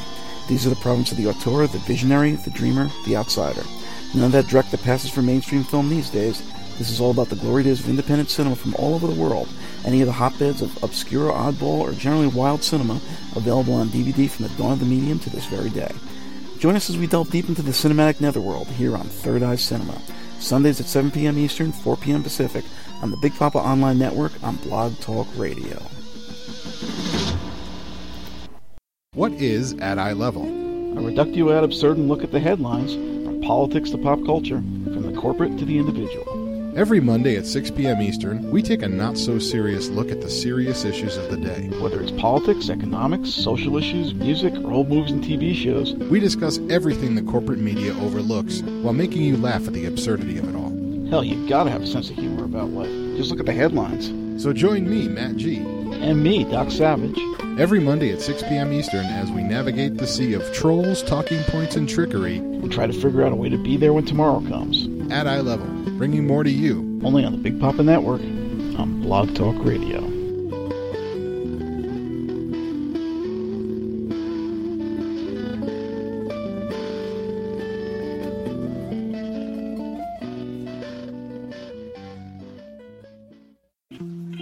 Join us on Tuesday nights at 6:30 Eastern for an exploration of the many roads and methods which promise to lead us to the ultimate answer, a higher purpose, the meaning of life. I'm just like a lot of you, a middle-aged mom with piles of laundry and a meditation practice. I've been down many roads to get where I am today, and my journey is far from finished. But I'd like to share my experience and hard-earned wisdom with you. So what is it about women and spirituality? It seems like we're always the first to try out something new. Christianity was spread in large part by wealthy women. And where would Uncle Al be without his Scarlet Women? Who is by and far the largest audience of New Age alternative spirituality? What is it about us that always has us seeking? And why does it always seem that men tend to take over what we discover? Join us for a dialogue between two long-lost friends representing both the yin and yang aspects of the whole, each of whom have traveled multifarious paths all across the spectrum of spirituality. The dark side and the light, from the organized to the out of the way. This show is for all those frustrated in their quest who've been through various stops on the spectrum of spirituality and found them ultimately unfulfilling. Join us for some hard-earned lessons and thoughts on potential new directions and possible value in what inevitably fails in organized practice, but which may have some merit to the solo practitioner and fellow seekers of truth in this journey towards light. Moving towards life. Lessons in life and spirituality from an unconventional seeker. Bringing more to you, only here on the Big Papa Online Network. On Blog Talk Radio.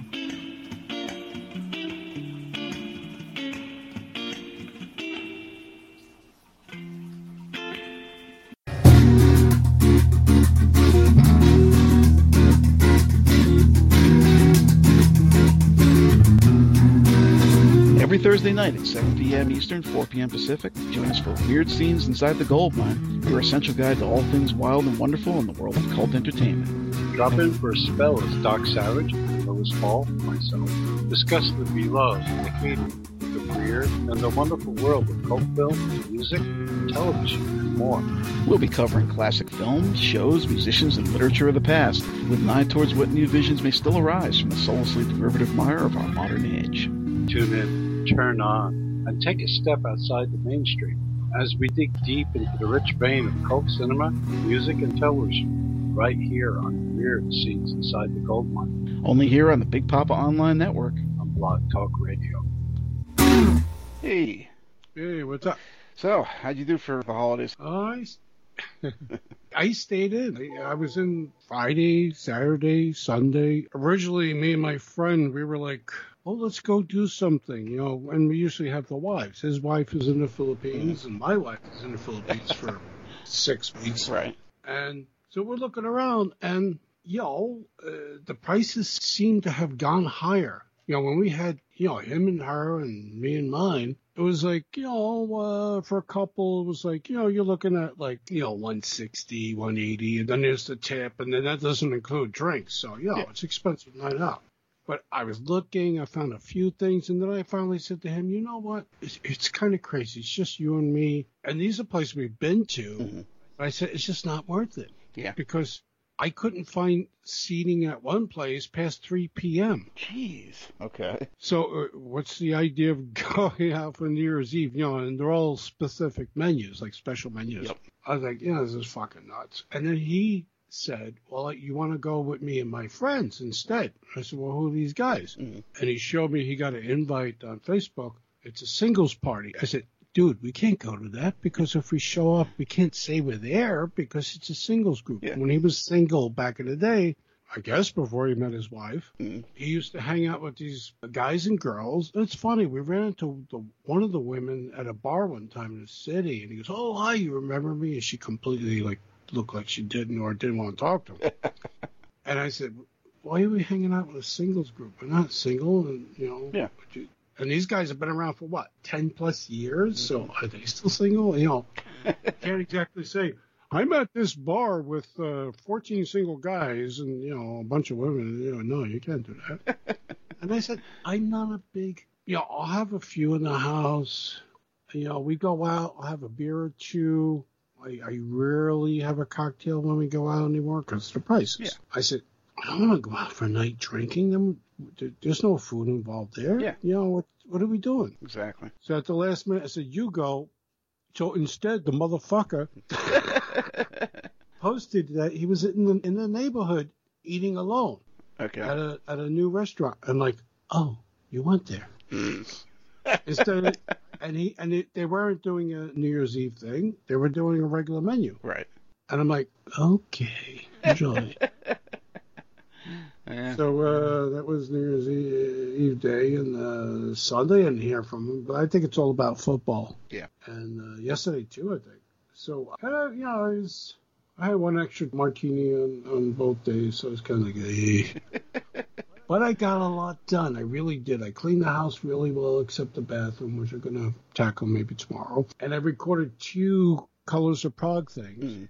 I did all my notes one morning, and then I did all this stuff. And then so I said, you know what? I'll do one, and then I'll do another one. And I won't put them up on the weekends because it doesn't, irregardless of how many subscribers I have, you put shit up on the weekends, nobody really looks at. Yeah, that's true. So I said, I'll just put them up this week. It was so nice of me to go into the city yesterday, to just, all right, only wants to hang out, I'll go in the city, and, it was a little brisker than I thought, but I even wore a mask, when, you hit those Chinatown crowds of tourists. Oh, yeah. Like, these fuckers, they don't move. Mm-hmm. And but no, I said, I'm kind of hungry, but wow, those Italian little Italy restaurants, those prices are ouch. Yeah, I don't know what's going on. Even stupid shit like eggs and milk, and even today we went looking for potatoes, and like, what? It's literally, the prices have doubled inside of, like, I don't know, a year and a half, 2 years? Yeah. How can you justify this? $5 or $6. No. How the fuck can you justify this? There's no... Okay, when we had that bullshit with, COVID, nobody's producing, all right, fine. Then they said, oh, look, this scow, wherever the hell it was, blocked up the Panama Canal, or wherever the hell it was, the Suez Canal, and, okay, so all the trade lines are screwed up. Okay, fine. We're long past all this shit. Now it's just totally down to some asshole saying, hey, we're making a lot of money. Nobody's working for us. We're making like quadruple the profits. Let's jack the prices. What the hell? We got a cornered market. Really? I mean, whatever happened to the New Deal? What happened to trust busting? That's really what it comes down to. No regulation. Reagan just fucked us all, and we're starting to really reap the benefits of that, so to speak. Yeah. Well, I went to 2 places. Like, hey, you guys got a lunch menu? No, it's a regular menu. Yeah, and I think a lot of the buffets might have gone away too, just because of COVID. Oh yeah, there's no buffets anymore. Yeah, so it's like, what's the point? There's nothing. So I went. There's one place a block away from Umberto's Clam House, famous place, which looked kind of skeezy. Like, you guys really want to keep it in the 70s, I'm like, it's probably good, but I'm not going to eat there. Yeah. And you never know. So I ate in a place right across the street from there. The fucking menu was like spaghetti and meatballs, $42. Like, fuck. And then this guy, I don't know. He said, what would you like? I said, well, yeah, give me a beer. Like, you don't give me a fucking glass in your upscale place like this? Really? You should get a fucking glass with the beer. Wow. Yeah, it wasn't, they don't have draft in these places, but yeah, at least give me a glass, pour the beer in the glass. And so I'm looking and I'm like, yeah, it's early though. I don't want to eat heavy like this. Yeah. So I just got an antipasta. It was fine. But I $25. Oh, for a beer and an antipasta? That was the cheapest thing on the menu. Holy shit! And you saw the picture of antipasta. There was no cauliflower. There was not much anti in there. Wow. Well, our New Year's was a lot more calm and sedate. He didn't bring me out oil and vinegar till I was halfway done. He goes, "I'm sorry, I forgot." I'm like, oh boy. Hope you didn't expect to leave you a tip. It's because that's all I wanted, really. Yeah. It's like good thing I wasn't hungrier. I would have probably said, "Let me find a cheaper." Because even though we're in Chinatown, I don't eat Chinese food. Yes. But yeah, that's just crazy. Been there, done that. Yeah, and I went to the DVD place. My friend posted about it a couple months ago, and then he said there was a fire upstairs, so they're closed. And he said, "Oh, I think they're back open." There were a lot of duplicates, and there were some interesting things. I don't know. I haven't seen a VCD. I might still have some in the house, maybe in the closet, some VCDs, but they're only $2. Yeah, DVDs too, and I was kind of looking for it, because I know 88 Films is coming out. They remastered all the Michelle Yeoh pictures. I saw that. Yeah. Finally, somebody's doing that. But even Diabolic was like, coming soon. Now it's delayed like May. I'm not doing a pre-order for May. You're not going to remember. And isn't 88 one of those ones that's region 2? They're not all region. Yeah, they're region 2, which is fine. I got 2 all region players. Mine broke a long time ago, so I'm like, I got a couple of discs. I'm like, I'm fuck with those, but the rest of them I can watch. I can watch all the DVDs, but Blu-rays, forget it. But they're not too bad on. They're like $160 now. I bought mine. I was like, oh my god, it's so much, and they're so tiny. Yeah. Name brands too, but anyway, yeah. So 88's first they were going to release them in December, now and then January. Now it's May, and every time I go to Diabolic, I'm like, these things are expensive. Number one, like crazy ass expensive. That's what I'm saying. It's wish pressing now. Yeah. It used to be you'd have a MSRP that was something stupid like $30 or something. You'd always get it for like $16. And now it's like, oh yeah, let's put $100, $200. I'm like, holy shit, you only got 50% off. That's ridiculous. There's no way anybody's going to be able to get this.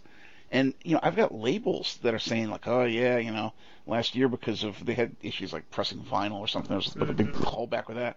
But they're also like, because of all this crazy inflation globally, we're losing money hand over fist. The place is ready to go under for this. And yet these fuckers are like, yeah, what the hell? Let's say this 4 films can be $200. Fuck you. Yeah. So I knew I'd seen this stuff years ago. I probably rented it and dubbed it onto VHS, but who knows what happens to it. Yeah, I saw some people releasing, I never heard of them, but some label that's putting out like Red spells red and all this kind of stuff. I was like, oh, geez, I remember reading about that, but I never got to see it even back in the VHS days. Is that Cauldron? Maybe Cauldron. Maybe, yeah. But I'm like, really? And it's like, oh, only available through our site and some ridiculous wish pressing thing. I'm like, yeah, okay. I don't think so. Oh, yeah. Even those super boutique labels, I go to some of those sites and they only release like 6 titles. I'm like, oh, I don't know. Exactly, yeah. In the past, I'd done some of those things when they were cheap. I mean, I remember getting stuff from Massacre that was like, I don't know, $16 or something like that for a nice Blu-ray set of whatever, Enter the Devil or something. But, nowadays, forget it. Like, everything they say is like $40, $50, $60, $100. Like, yeah, I don't think so. Well, the thing is, everybody's picking the wrong movies to release. That too. Yep. There's so much good, because it really had an effect on me. I did see some of these theatrically myself in Chinatown, but I saw a shitload on Chinese VHS, which has subtitles, sometimes Mandarin and Cantonese. You didn't have a choice. It was one below the other, and English. So if the movie was in Cantonese, it was Mandarin, subtitles were English. You get used to it. And so I just seen, really good adventure films and really good action pictures in the Wu mode, and some pretty cool horror films. I saw a lot of that stuff, all those Category 3s and all stuff back in the 90s. Oh, I love the Category 3s. Because they had to edge some of the good ones. And some of the ones that were comical and edgy were still pretty good. Even when my wife was down here, we used to go to a place that was local that had some of those things you could take out. And I was getting them right into like 2003 or 4 or something like that. And after that, I was just like, the ones they're putting out now suck. I've got all the ones on VHS at the time, like Burns and Rips and whatever that I wanted. So I was like, who cares? We're going to stop doing this. And then, the whole thing went away anyway. Well, yeah, but whatever. Yeah, what I wanted to say is everybody's putting out these like gruesome. I mean, these fucking things were gruesome. When I saw them, like, oh yeah, I'm watching for posterity if I can get through it. But like some of these were rough, and, oh yeah, that's why I never saw that one. The rest of it was red, and it also had like centipede horror, and I was like, it's like worse than the Boxer's Omen. Yeah, and Rape Me Tomorrow, and oh yeah, I saw about that too. I just ignored it. And I'm like, come on. Certain people I know are like salivating, or they talk their way into doing. I did the audio commentary, and it was good. Fucking pat yourself in the back when you jerk off in some blood and gore. Exactly. Like the one with the fat Mexican guy that's like the devil brings him back to go and rape women or some shit. I'm like, really? This is what you're putting out? Did you see that? You know what I'm talking about, right? Yeah, no, it's fun. I was like, what the fuck? Really? That's what you're going to put out? Okay, whatever. I saw Vinegar Syndrome did a Santa movie. I'm like, yes. That's actually a good one, though. So I would like to do that, but again, the prices are so crazy. I'm like, all right, whatever. When it's like 60 and 75% off, call me. one day, but people don't respond to our stuff when we put stuff up. Yep. They really don't. But if we see something, we'll get the people from the labels commenting on our pages. Yep. Always. I would like to say, are you guys fucking blind? Because you know what's bugging the shit out of me lately? Mm-hmm. These slip covers, with the ugly art? With the ugly art. And they trumpet it like, oh yeah, this is great. We got this art from Joe Blow from Canada. I was like, the art sucks. Just use a poster or something, whatever. That guy who posts on the Colors of Prague, Mike Campbell, he's got some talent. He's got some, he does some airbrushing, a lot of it influenced by the guy who does the Yes stuff, but he's got talent. I like this. But the faces aren't even right. They're drawn by, it's like, I hate to say it, but it almost looks like they didn't graduate art school. Yeah. What the hell? This stuff looks terrible. And then whether it's VS or Severin, if you go on the web page and you look at the releases, they're like, and you can get these limited edition by Harvey Blow's mother. Yep. For extra money. Yep. And sometimes they try to sell them as posters. I remember, who used to do a shitty version of this? Not with the artwork, but Alpha Video. Remember they used to do those cobbled together horrible art things where they take somebody's face and put it high, and then they have like one scene in the back, and they were selling those as posters. I'm like, this art sucks. Are you crazy? So that reminds me of that. I got the Severin Kinski Vampires in Venice poster because I actually liked it. Normal size, but it's like 16 by 23 or something. It's $5. I'm like, all right, I actually thought they said they would fold it if you bought it with something else, but they sent this huge box and it was in it too. You know what I remember that was funny? Back when Media Blasters was still a thing, there was some girl that was working there, working, I guess, the art department for putting the covers together or whatever the hell else. And they had some horrible release called, like, I think it was really called Plankton, but they called it something from the deep or whatever. Oh, yeah. Well, remember the bad cartoon art on it? And this girl was making fun of this thing left and right, at the table at one of the shows, like one of your shows probably, back when they were in Sea Caucus. Crown Plaza or Sheraton? One of those places, yeah. And she's like going on about the girls there. It's like, they airbrush them all to make them look like they're hot or something. Like, God, I was there. I was watching them. I was like, oh man, they have to do a lot of work to make them look good. But the art, she was ripping it to shreds, and for good reason. It looked stupid. It looked like the worst indie comic of the '90s. And yet, that's the kind of stuff that they're pushing now. And all these labels are doing it. I don't know if they just can't afford the poster art, which, okay, one thing. Or if they just don't want to do the usual bullshit with the heads or what. But, oh my God. And some of these things have been out before on DVDs or other companies' Blu-rays. And they had something that was either the poster or something akin to it. Something from some country somewhere. You know how they release these things in 20 different countries and they have all those different posters. And Carl Morano's only interest in promoting his magic gig shit nowadays. This magician shit, because I don't even see a Media Blasters table anymore. Yep. But I remember the last few years of him sitting at the table before he started doing the magic stuff. He might have always been doing it, but then suddenly he decided that was his main gig. Yeah, that's his main gig. And he had a couple of boxes at a table and said, what's this? Well, we have a subdivision label of hentai. Yep. And I'm like, I'm going to the box. I'm like, oh my God, this is not just Wandering Kid, but this is really interesting stuff. I'm like, How much are these? So they're 35, Louis. Yeah. They're 40 minutes long. Why are they $35? Because it's porn. I thought they could sell it for more back then. I remember that. Yeah. And, oh, you do? Okay, yeah. I was like, why is it, because they always do it anime. I'm like, no, you don't. You just do this like skanky hentai. And, okay, you're talking about Wandering Kid. That's one thing. That was watchable. And some of those old classics, Angel of Darkness, okay, that's fine. That was ADV, but still. Or the infamous Urtsuki Doji, which the first installments were decent, and then it went crazy. But, it was like this shit. Like, what are you getting here? Where are you finding this stuff? It was like the lowest bar of the lowest bar, and that was all they put out. I'm like, wow. Yeah, and the response was like, well, getting the rights and subtitling and hiring a voice cast. And he claimed that, because I was talking to him, I was like, why are you putting all this crap? And I knew somebody that worked there, too. And I'll go to him, I was like, what is all this? He's like, yeah, well, apparently that's the stuff that sells all the cult Italian stuff he was putting out and whatever the hell else wasn't really paying the bills that this shitty hentai was. Yeah, but it's the same thing. You and I have had this conversation multiple times, which is you really want to make a buck, price down. Yes. More people will buy. That's the problem. Everybody's pricing up when nobody can afford it, and everybody's like going broke basically trying to keep up. And I see people constantly, I missed this, I missed that. Oh, no, the resellers are gouging. And that's all they're focusing on. I was like, okay, well, we got this FOMO thing. Quick, get it limited edition before the resellers get it and jack it up even more.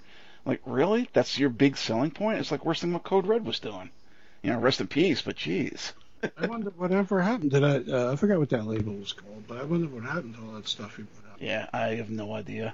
What did they call that thing? Anime Works? That was it. Something like that. I think that was it. But they may even had two. He might have, yeah. There was a guy always near the wall of this place, the back wall, and the dealer's room was cut in half this time, the last dealer I went to, so it was even less vendors. He had a lot of Japanese live action stuff.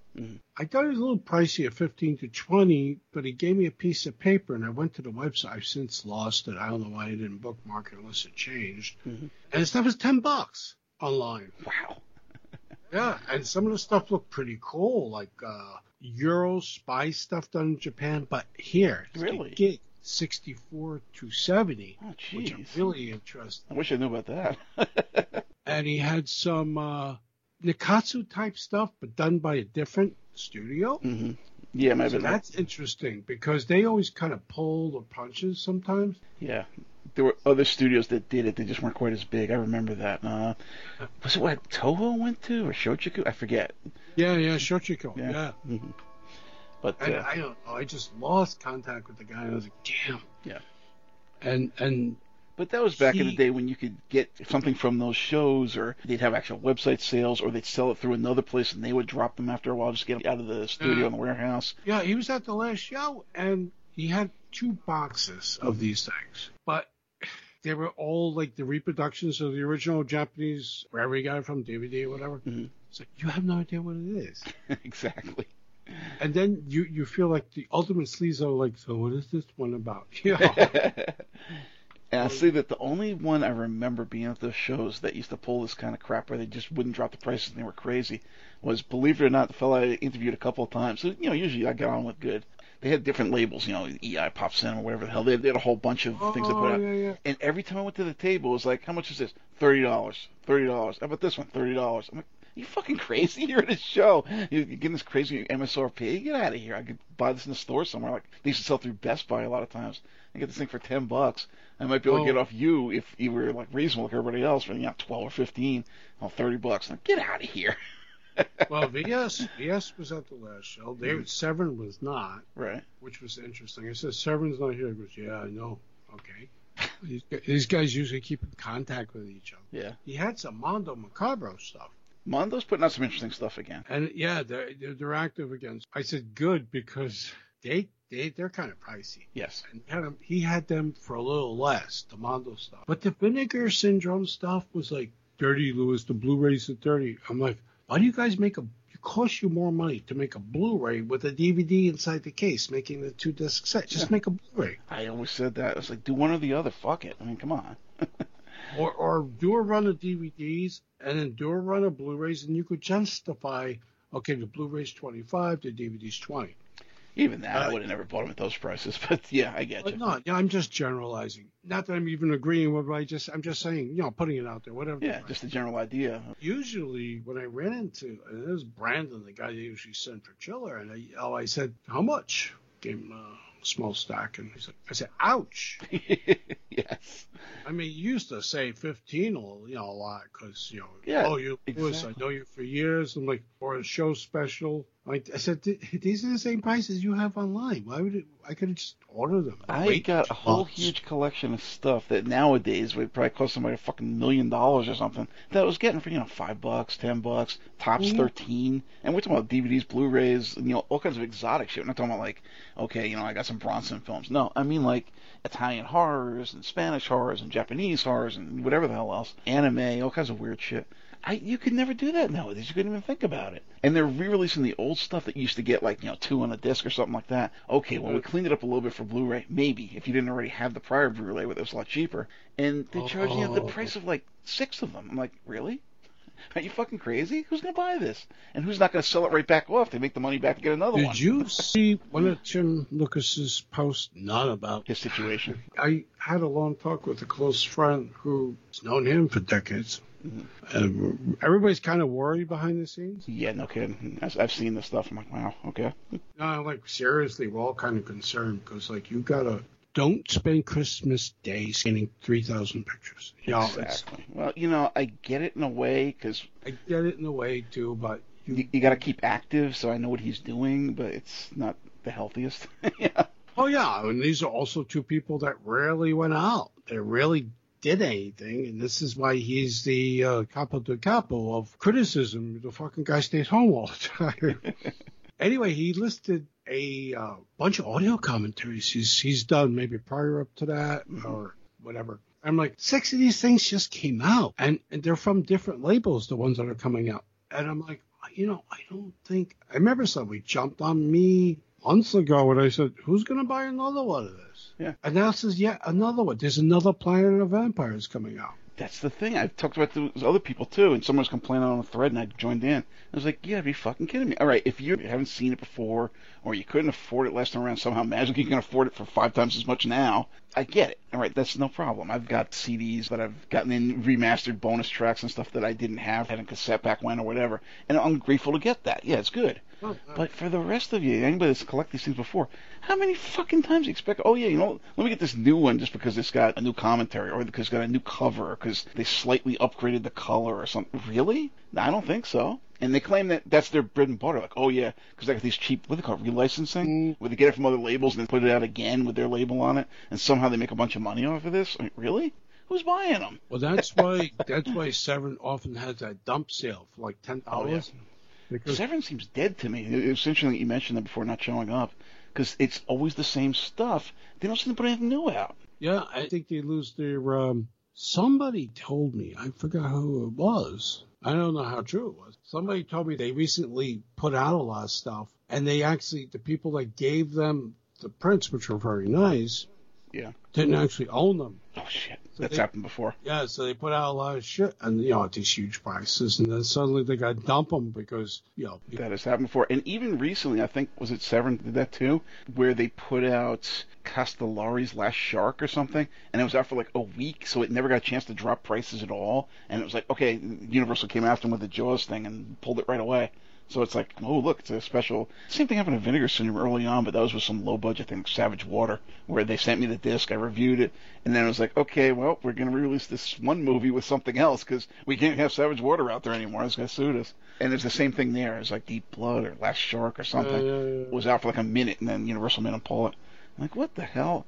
And somebody else had that problem with, I think it was Films of the World or somebody. They had licensed them from those guys, and they didn't really own the rights, so all of a sudden all that stuff was like, and maybe it was PCI clips, I have no idea. This is years ago we're talking. Yeah, that shit happens. It's pretty bad. Oh, yeah, and, I like Lisa Petrucci. Oh, Lisa's great, yeah. Lisa's great, but, they're putting out the stuff through AGFA, wherever they are, and now everybody's saying, well, the quality's like shit, Yeah. Well, they admitted that right off the bat. That's why they put 12 movies on a disc or whatever the hell they're doing. It 7 movies on it. It's like, I don't know, And the train left for the Doris Bushman adulation, I think. Oh, yeah. No, that's long over. See, the reason that I was excited about this, because first off, my wife loves them, and she only loves certain films out of this collection that I got. She likes the Godzilla stuff. She likes those. She likes some of the Japanese spy stuff or whatever the hell else, the Ultramans, things like that. Yeah. But with those, not only she loved them, but we had a lot of them. Not all of them, because some of them they put out an image or whatever. We're like, DVDRs from something weird, and that was great at the time. But they don't fucking work. They have like a 5-minute lifespan, and then they just lock up all the time halfway through. So I'm like, geez. And I know a while back there was something where I think when she was right before she closed down the DVD-R section, and I was like, I got this batch of stuff here, a couple directors that, they just keep locking up. It's like, for some reason, I forget what it was. Maybe it was because of that interview I did with Mike or whatever. It's like, okay, you know what? We'll work something out here. And she got me a bunch of things like the Max Picas films and, did them again for me, but without the covers, so now they don't do that crap. So it's like I don't know if it's better quality, but it plays better in players. And I was like, shit, I forgot about those damn Wishmans because we had a whole bunch of DVDRs there. And the same problem with something weird stuff. And that was like, a couple of years it's been. I was like, jeez, I wish I'd remember those two or whatever. We swapped them out for something else. And then all of a sudden, there they are, like in big batches on, I think one was like 8 films, one was 7 films, something like that. And I'm like, okay, well, if I can get these for a reasonable price, which I managed to do, this would be a good Christmas gift for my wife. And they all kind of came out this year, so I was like, all right, well, wait on the price for this one. The next one's coming out. I got to do some price that way. And then there's a pre-order for this. It came out just past Christmas, but yeah, that's why I got those. Oh, you got them? Okay. Yeah, but otherwise, usually I'm like, look, it's even like when they're putting out those sets that, I don't know who the hell's doing it. Is it Sarin Vinegar Syndrome, whatever, where they're putting out the ones of all the Ray Dennis Steckler or all the Milligans or all the, there's a couple people that did that with. I'm like, yeah, but I got a lot of these films. They're not that great. Okay, some of them I got like the Code Red versions, like on the Milligan stuff. I'm like, I don't need this again, especially not for the crazy prices you guys are asking. I'm like, if I'd never had these films before, maybe, but nah, not worth it at all. So I totally agree with what you're saying about AGFA. Yeah, well, those two sets. I'm probably interested more in the Milligan over the Steckler. Yeah. I mean, both are good, but here's the thing: the movies are terrible. Oh yeah, no, this is like junk cinema. This is the junk of the junk. Yeah, junk cinema. I think I would be more interested in watching the Milligan again because at least he had a sort of Ed Wood type. Well, we haven't spoken in a while. I guess if I were catching up so much. But, yeah, he had sort of an Ed Wood type about him, but he did theater. He directed live theater. So he kind of knew more about what he was doing. They all did in a way. That's all kind of in that same ballpark. The thing about Milligan is he's catty as shit. Because Steckler was funny and weird, and he had some oddball things like, Incredibly Strange Creatures and, Atlas King, which became a big joke after Mystery Science, and his whole Cash Flag persona. But, they're just low-rent films that are mildly amusing and, somewhat enjoyable, but so what? Wishman is her own thing, which is, really bargain basement, but hilarious if you're into it. Apparently, I was speaking to other people, women love that. They just love Wishman. And I do too. I think it's loads of fun. My favorite are actually her Greek ones that she lost the scripts to, so she made her own bad scripts to these Greek melodramas. Hilarious shit. But the thing with Milligan is, unlike the other two, he was a gay guy in New York City. So if you hang around with that culture, you know how catty that gets. You know how funny they can be. So he's a nasty son of a bitch by all accounts, even people that knew him. But it's funny shit. You sit there and watch something like Seeds or like, whoa, wow, okay. There's some funny lines in there. So, beyond the bargain basement, whatever, and the bad recordings, it's almost like in the talkies where they just had a microphone over the top of the floor, and it has to pick up everybody. There's no, close miking or boom mics or whatever. It's just the nasty dialogue and stuff going on, all the backstabbing and the cattiness. So if you're into that kind of stuff, he's great. Otherwise, it's like, I'll stay away with that stuff with a 12-foot pole. It's total crap. Yeah, I can't get my wife to watch any of this stuff, so I have to do it on my own. Yeah, well, that happens with a lot of stuff, even stuff that we used to watch together, because I guess I showed her too many Italian horror films and giallos and whatever. And in the beginning, she was fine with a lot of this, and then she just started moving away. A lot of the French ones she still likes, but I won't show them to her much because it's she's lost her taste for it. She seriously tells me that life's become so crappy out there. You don't really want to see people having a tough time in any way. So I get that. I know where she's coming from, but yeah. Unlike my ex, though, I remember I rented out this Annie Sprinkle movie, Deep Inside, which is a Joe Sarno picture. Yes. And we're watching this, and she goes, "Let's try these things." I'm like, okay. She was a freak. So All right, test this audio and let me know how it goes. I'm impressed you got somebody that wanted to try out an anti-sprinkle. Well, she didn't know what it was, and then she never done some things. I'm like, okay. Yeah. All right. I get that. Yeah, we're going to leave it at that. Yeah. Okay. Right. So we'll test this out and be back in a minute. Okay.